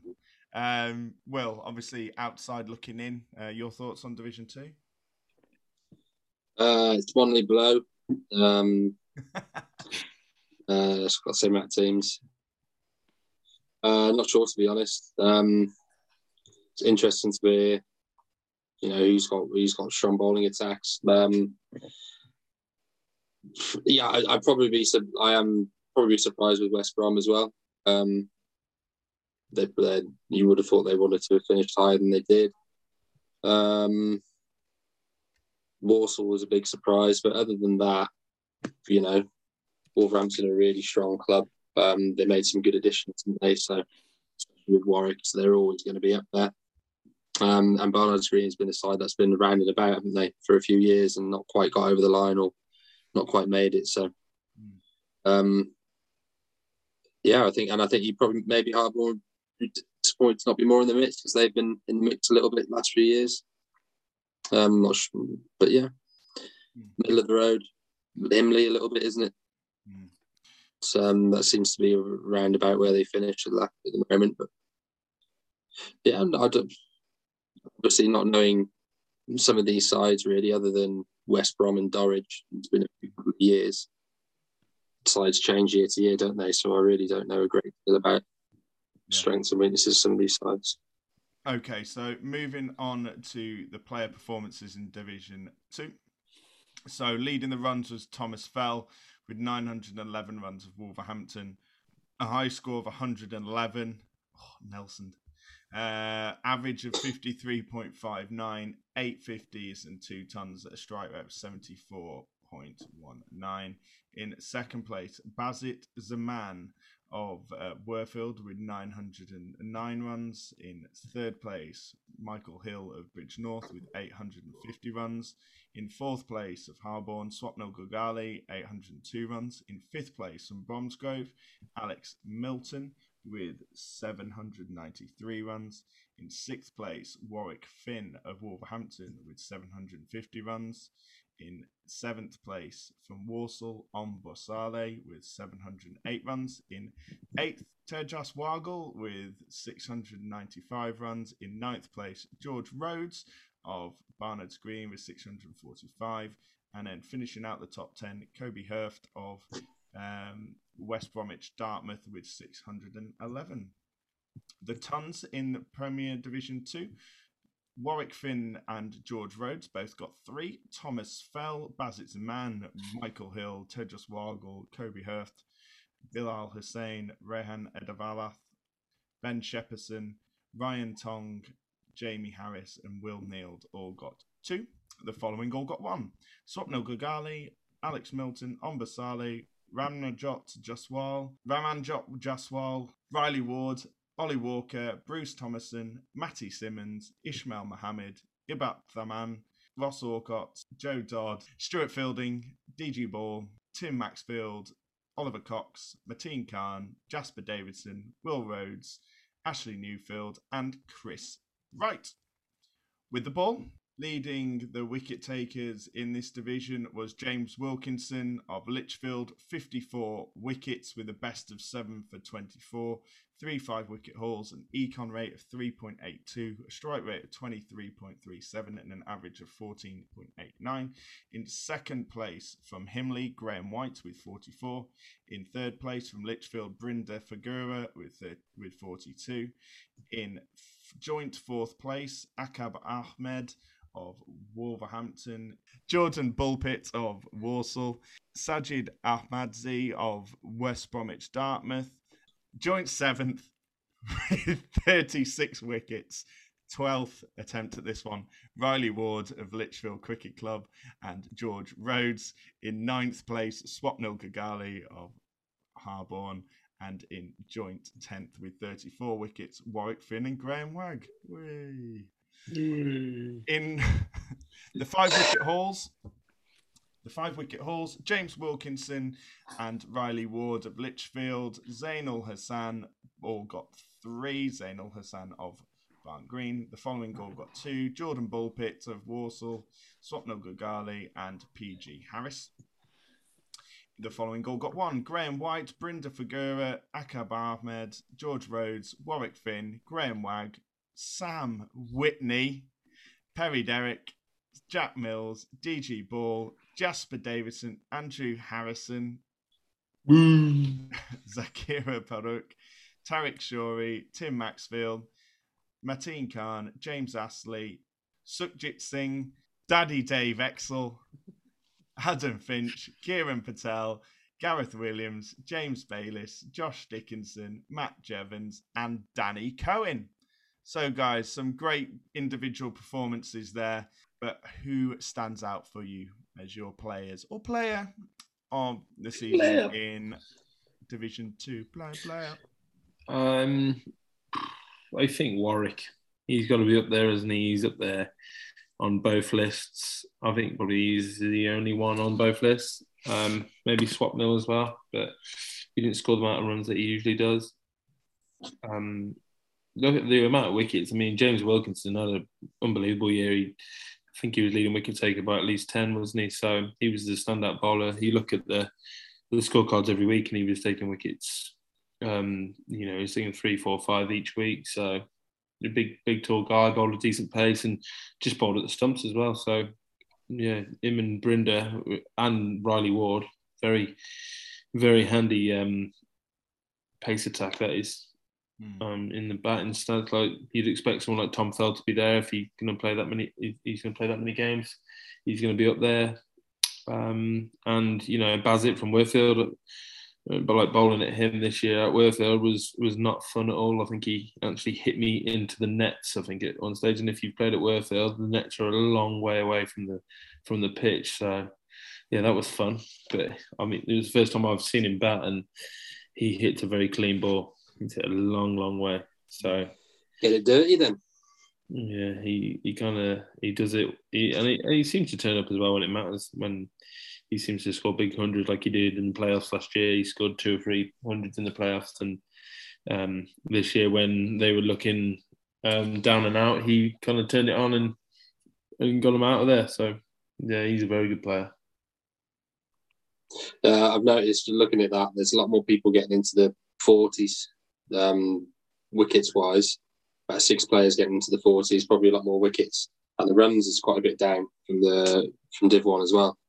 So obviously that reflects more bowler friendly pitches, I'd have thought. How many of those are spinners, Sam? Do you know? Of the top 10, Graham White, but the amount of games he plays, he's a professional cricketer and Northland spinner in the T20 batch. You'd expect him to be up there, and then you say George Rhodes as well. So yeah, Warwick, Wagbold spin. He's number 11. Yeah, the guys who were like 9, 10, 11. I think Whitney was probably 13, 14. 13. Yeah, so I think there's a few spinners around the 30 stage.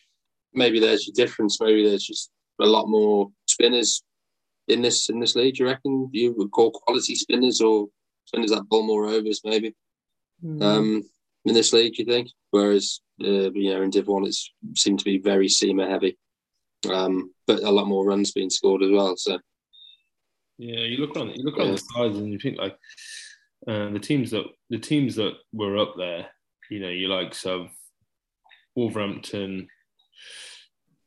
Looking at their side, Finch actually played quite a few games, and then their overseas was a seamer. Akab Ahmed seamer. Their attack was mainly seam. Then you look, and then Harborne, Lichfield, Barnards Green, all seam attack. So the teams that kind of did well were the teams with the best seamers, I'd say. Cool. Yeah, so looking at the best player performances, it's interesting to see that there are 3 players who come up in the top few for that. Obviously, James Wilkinson got the top performance with the ball this season with 7 for 24. But then the next 2, Swapnil got 6 for 4 and Riley Ward got 6 for 9. Swapnil got in again in the top performances with 6 for 24 and Warwick Finn also got 6 for 31. They were in the top 10 with the ball. And then with the bat, then you've got Swapnil with 169 and Warwick Finn's 151 that out, and then Riley Ward's 134. Both those 3 players making the top 10 for performances and also putting up good figures throughout the season. You get what you pay for. Nice. You'd hope so, wouldn't you? You'd hope so. Yeah. Yeah. So, yeah, Swapnil's been up and in the last few years. He's class. I mean, we played him in that 2020 finals day, and Jesus, he hit us everywhere. That was a bad day. And yeah, Warwick. I think sometimes you look at the scorecards and think, oh, he's not blowing teams away with like strike rate, but he holds innings together, and then 10 overs later they're on 300. He's 120 not out, and and that's mainly because of him. So he's a class act, and you look at his stats in the Birmingham League, and they're phenomenal. The amount of 100 he scored, and he's probably averaging near around 50 in the Birmingham League, and he's up there with the wickets as well. He's probably taken over 400. So yeah, he's probably the difference in Wolverhampton's side this year, I'd say, along with Tom Fowle playing a lot of cricket for them. So as we come to the end of the podcast, I'll ask you both a question from both divisions. Which youngster do you think is going to make the biggest impact, and who's going to be the standout player next season? Well, Sam? Young player. Two players stood out to me: Henry Cullen and Callum Bennett. Henry Cullen from Kenilworth played really well, and I think Callum batted well against us at Kiddie as well. Both young lads and lots of confidence, lots of potential, lots of ability. Yeah, we'll expect them to go on and score a lot of runs. You heard it here first. Don't let me down. Young players, I'd say, the likes of Harborne, Davidson, left spinner, very good control. If he keeps going, I think he'd probably play a lot of cricket for Worcester, and I think he plays Scotland as well. So him, and there's a couple of lads at Himley, Ollie Walker and Ollie Cox. I think Ollie Cox, they're very confident lads who just come out and, if it's up there, it's kind of gone. They hit the ball a long way, and they seem to, a lot of confidence, and I can see them scoring a lot of runs. And I think they were the reason why Himley, even though they lost a couple of big players, they had a couple of young lads in that middle order who scored some very valuable runs, and good cricketers. A couple of young lads at Shrewsbury, if I can plug them. I'm surprised you haven't picked plugs. That's weird. Well, no, season. No, I think Rob Foster. Yeah, definitely. Is there some sort of old fossil to look out for? Because I'm up there as well. As an term fossil. Harry Darley came on really well second half of the season. Started bowling really quick. Got a fifer against Barnt Green at their place and moved the ball a long way and looked a real handful. And I think found his role in the side second half of the season to go on and do really well next year with that understanding of the league. And although he's been around a while, but he's still really young. George Hargrave is getting better and better. Just looked unbelievable. Broke that record for his uni and scored a few hundreds for us as well. And just always looks like scoring runs, always. Would you say he's a better player with his hair shaved? Well, I was a bit disappointed because it just left me on my own. Now I'm once again the odd one out. We just turned up one day looking at a cross between Sinead O'Connor and 11 from Stranger Things, which there you go.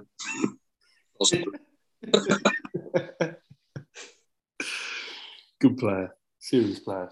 Yeah, fantastic. And I was going to say George Hargrave for another good season, and Hamza Sheikh from Kendi.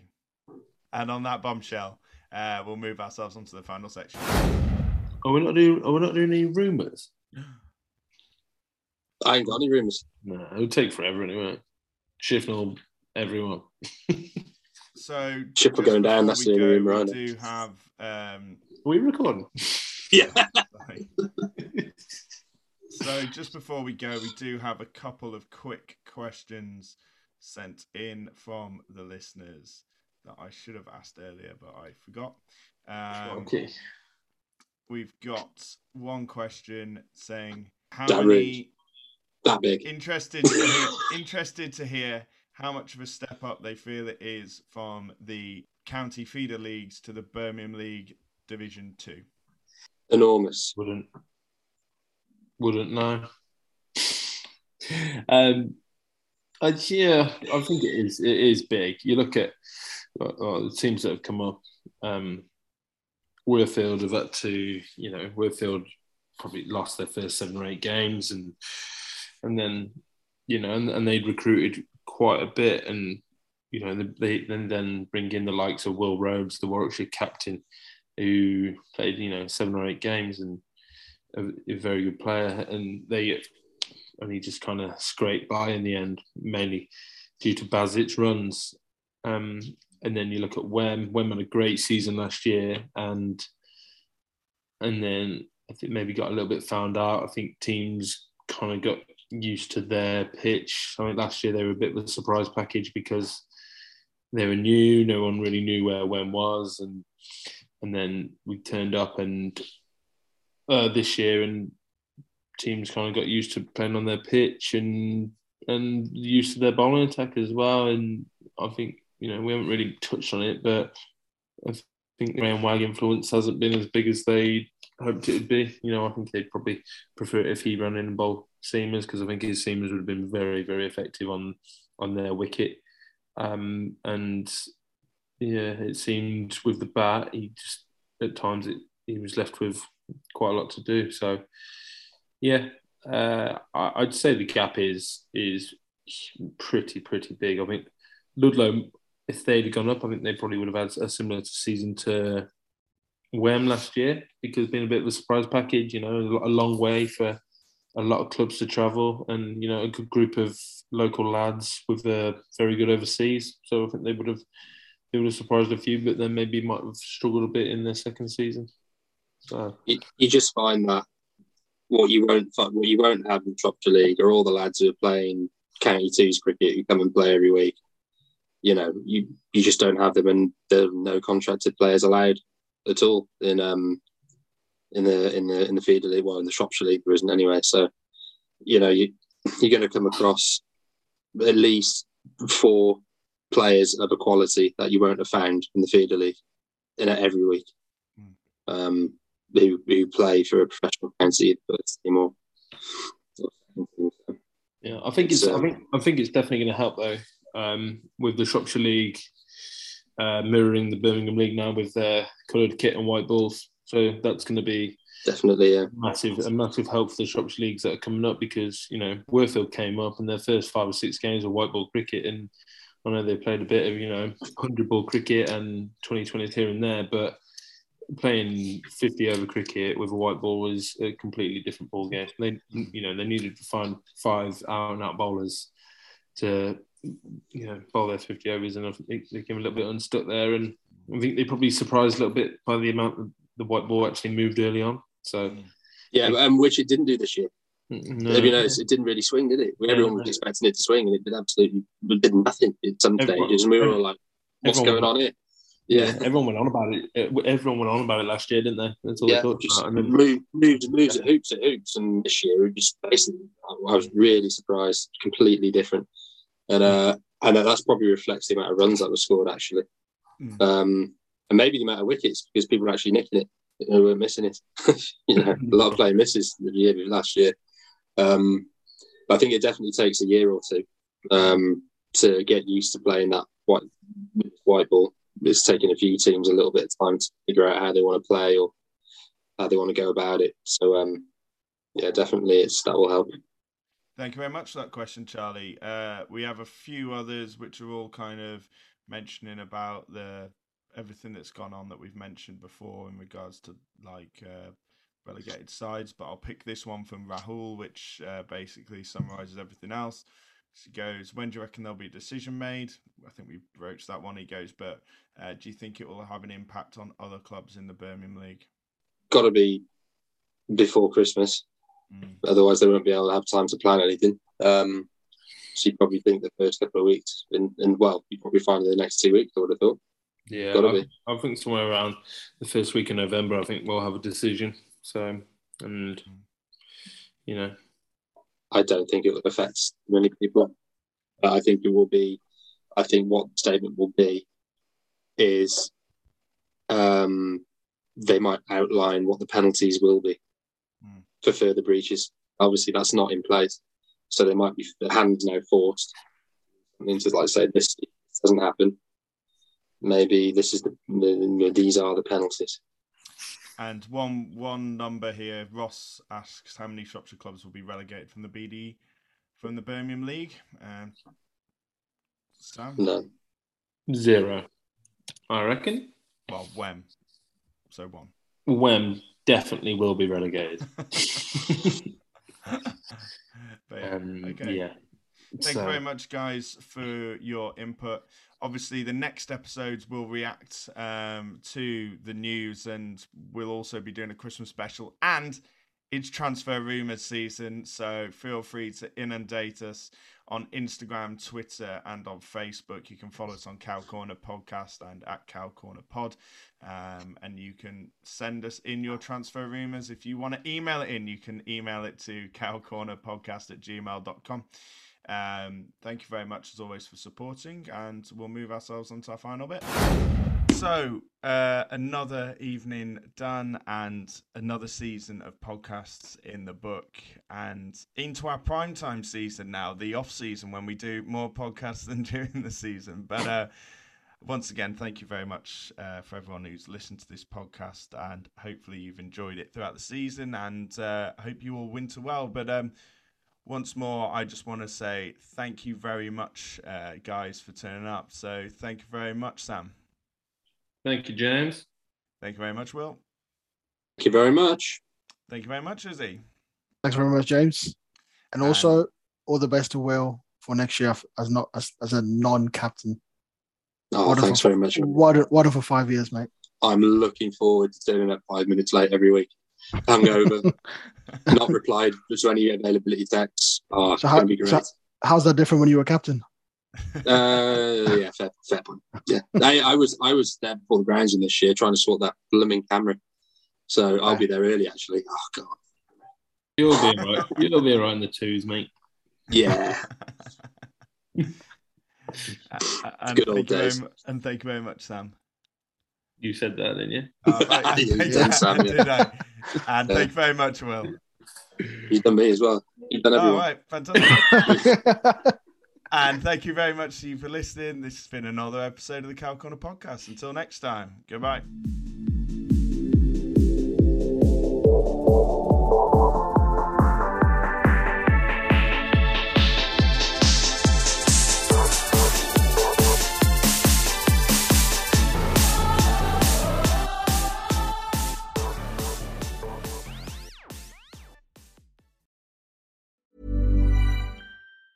Planning for your next trip? Elevate your travel style with Quince. Quince has all the jet-setting essentials you'll want for your next getaway, like European linen, premium luggage options, buttery soft Italian leather bags, and so much more. And it's all priced at 50 to 80% less than similar brands. Plus, Quince only works with factories that use safe and ethical manufacturing practices. Pack your bags with high-quality essentials you'll be wearing for vacations to come with Quince. Go to quince.com/trip for free shipping and 365-day returns. Mom deserves the best, and there's no better place to shop for Mother's Day than Whole Foods Market. They're your destination for unbeatable savings, from premium gifts to show-stopping flowers and irresistible desserts. Start by saving 33% with Prime on all body care and candles. Then get a 15-stem bunch of tulips for just $9.99 each with Prime. Round out Mom's menu with festive rosé, irresistible berry chantilly cake, and more special treats. Come celebrate Mother's Day at Whole Foods Market.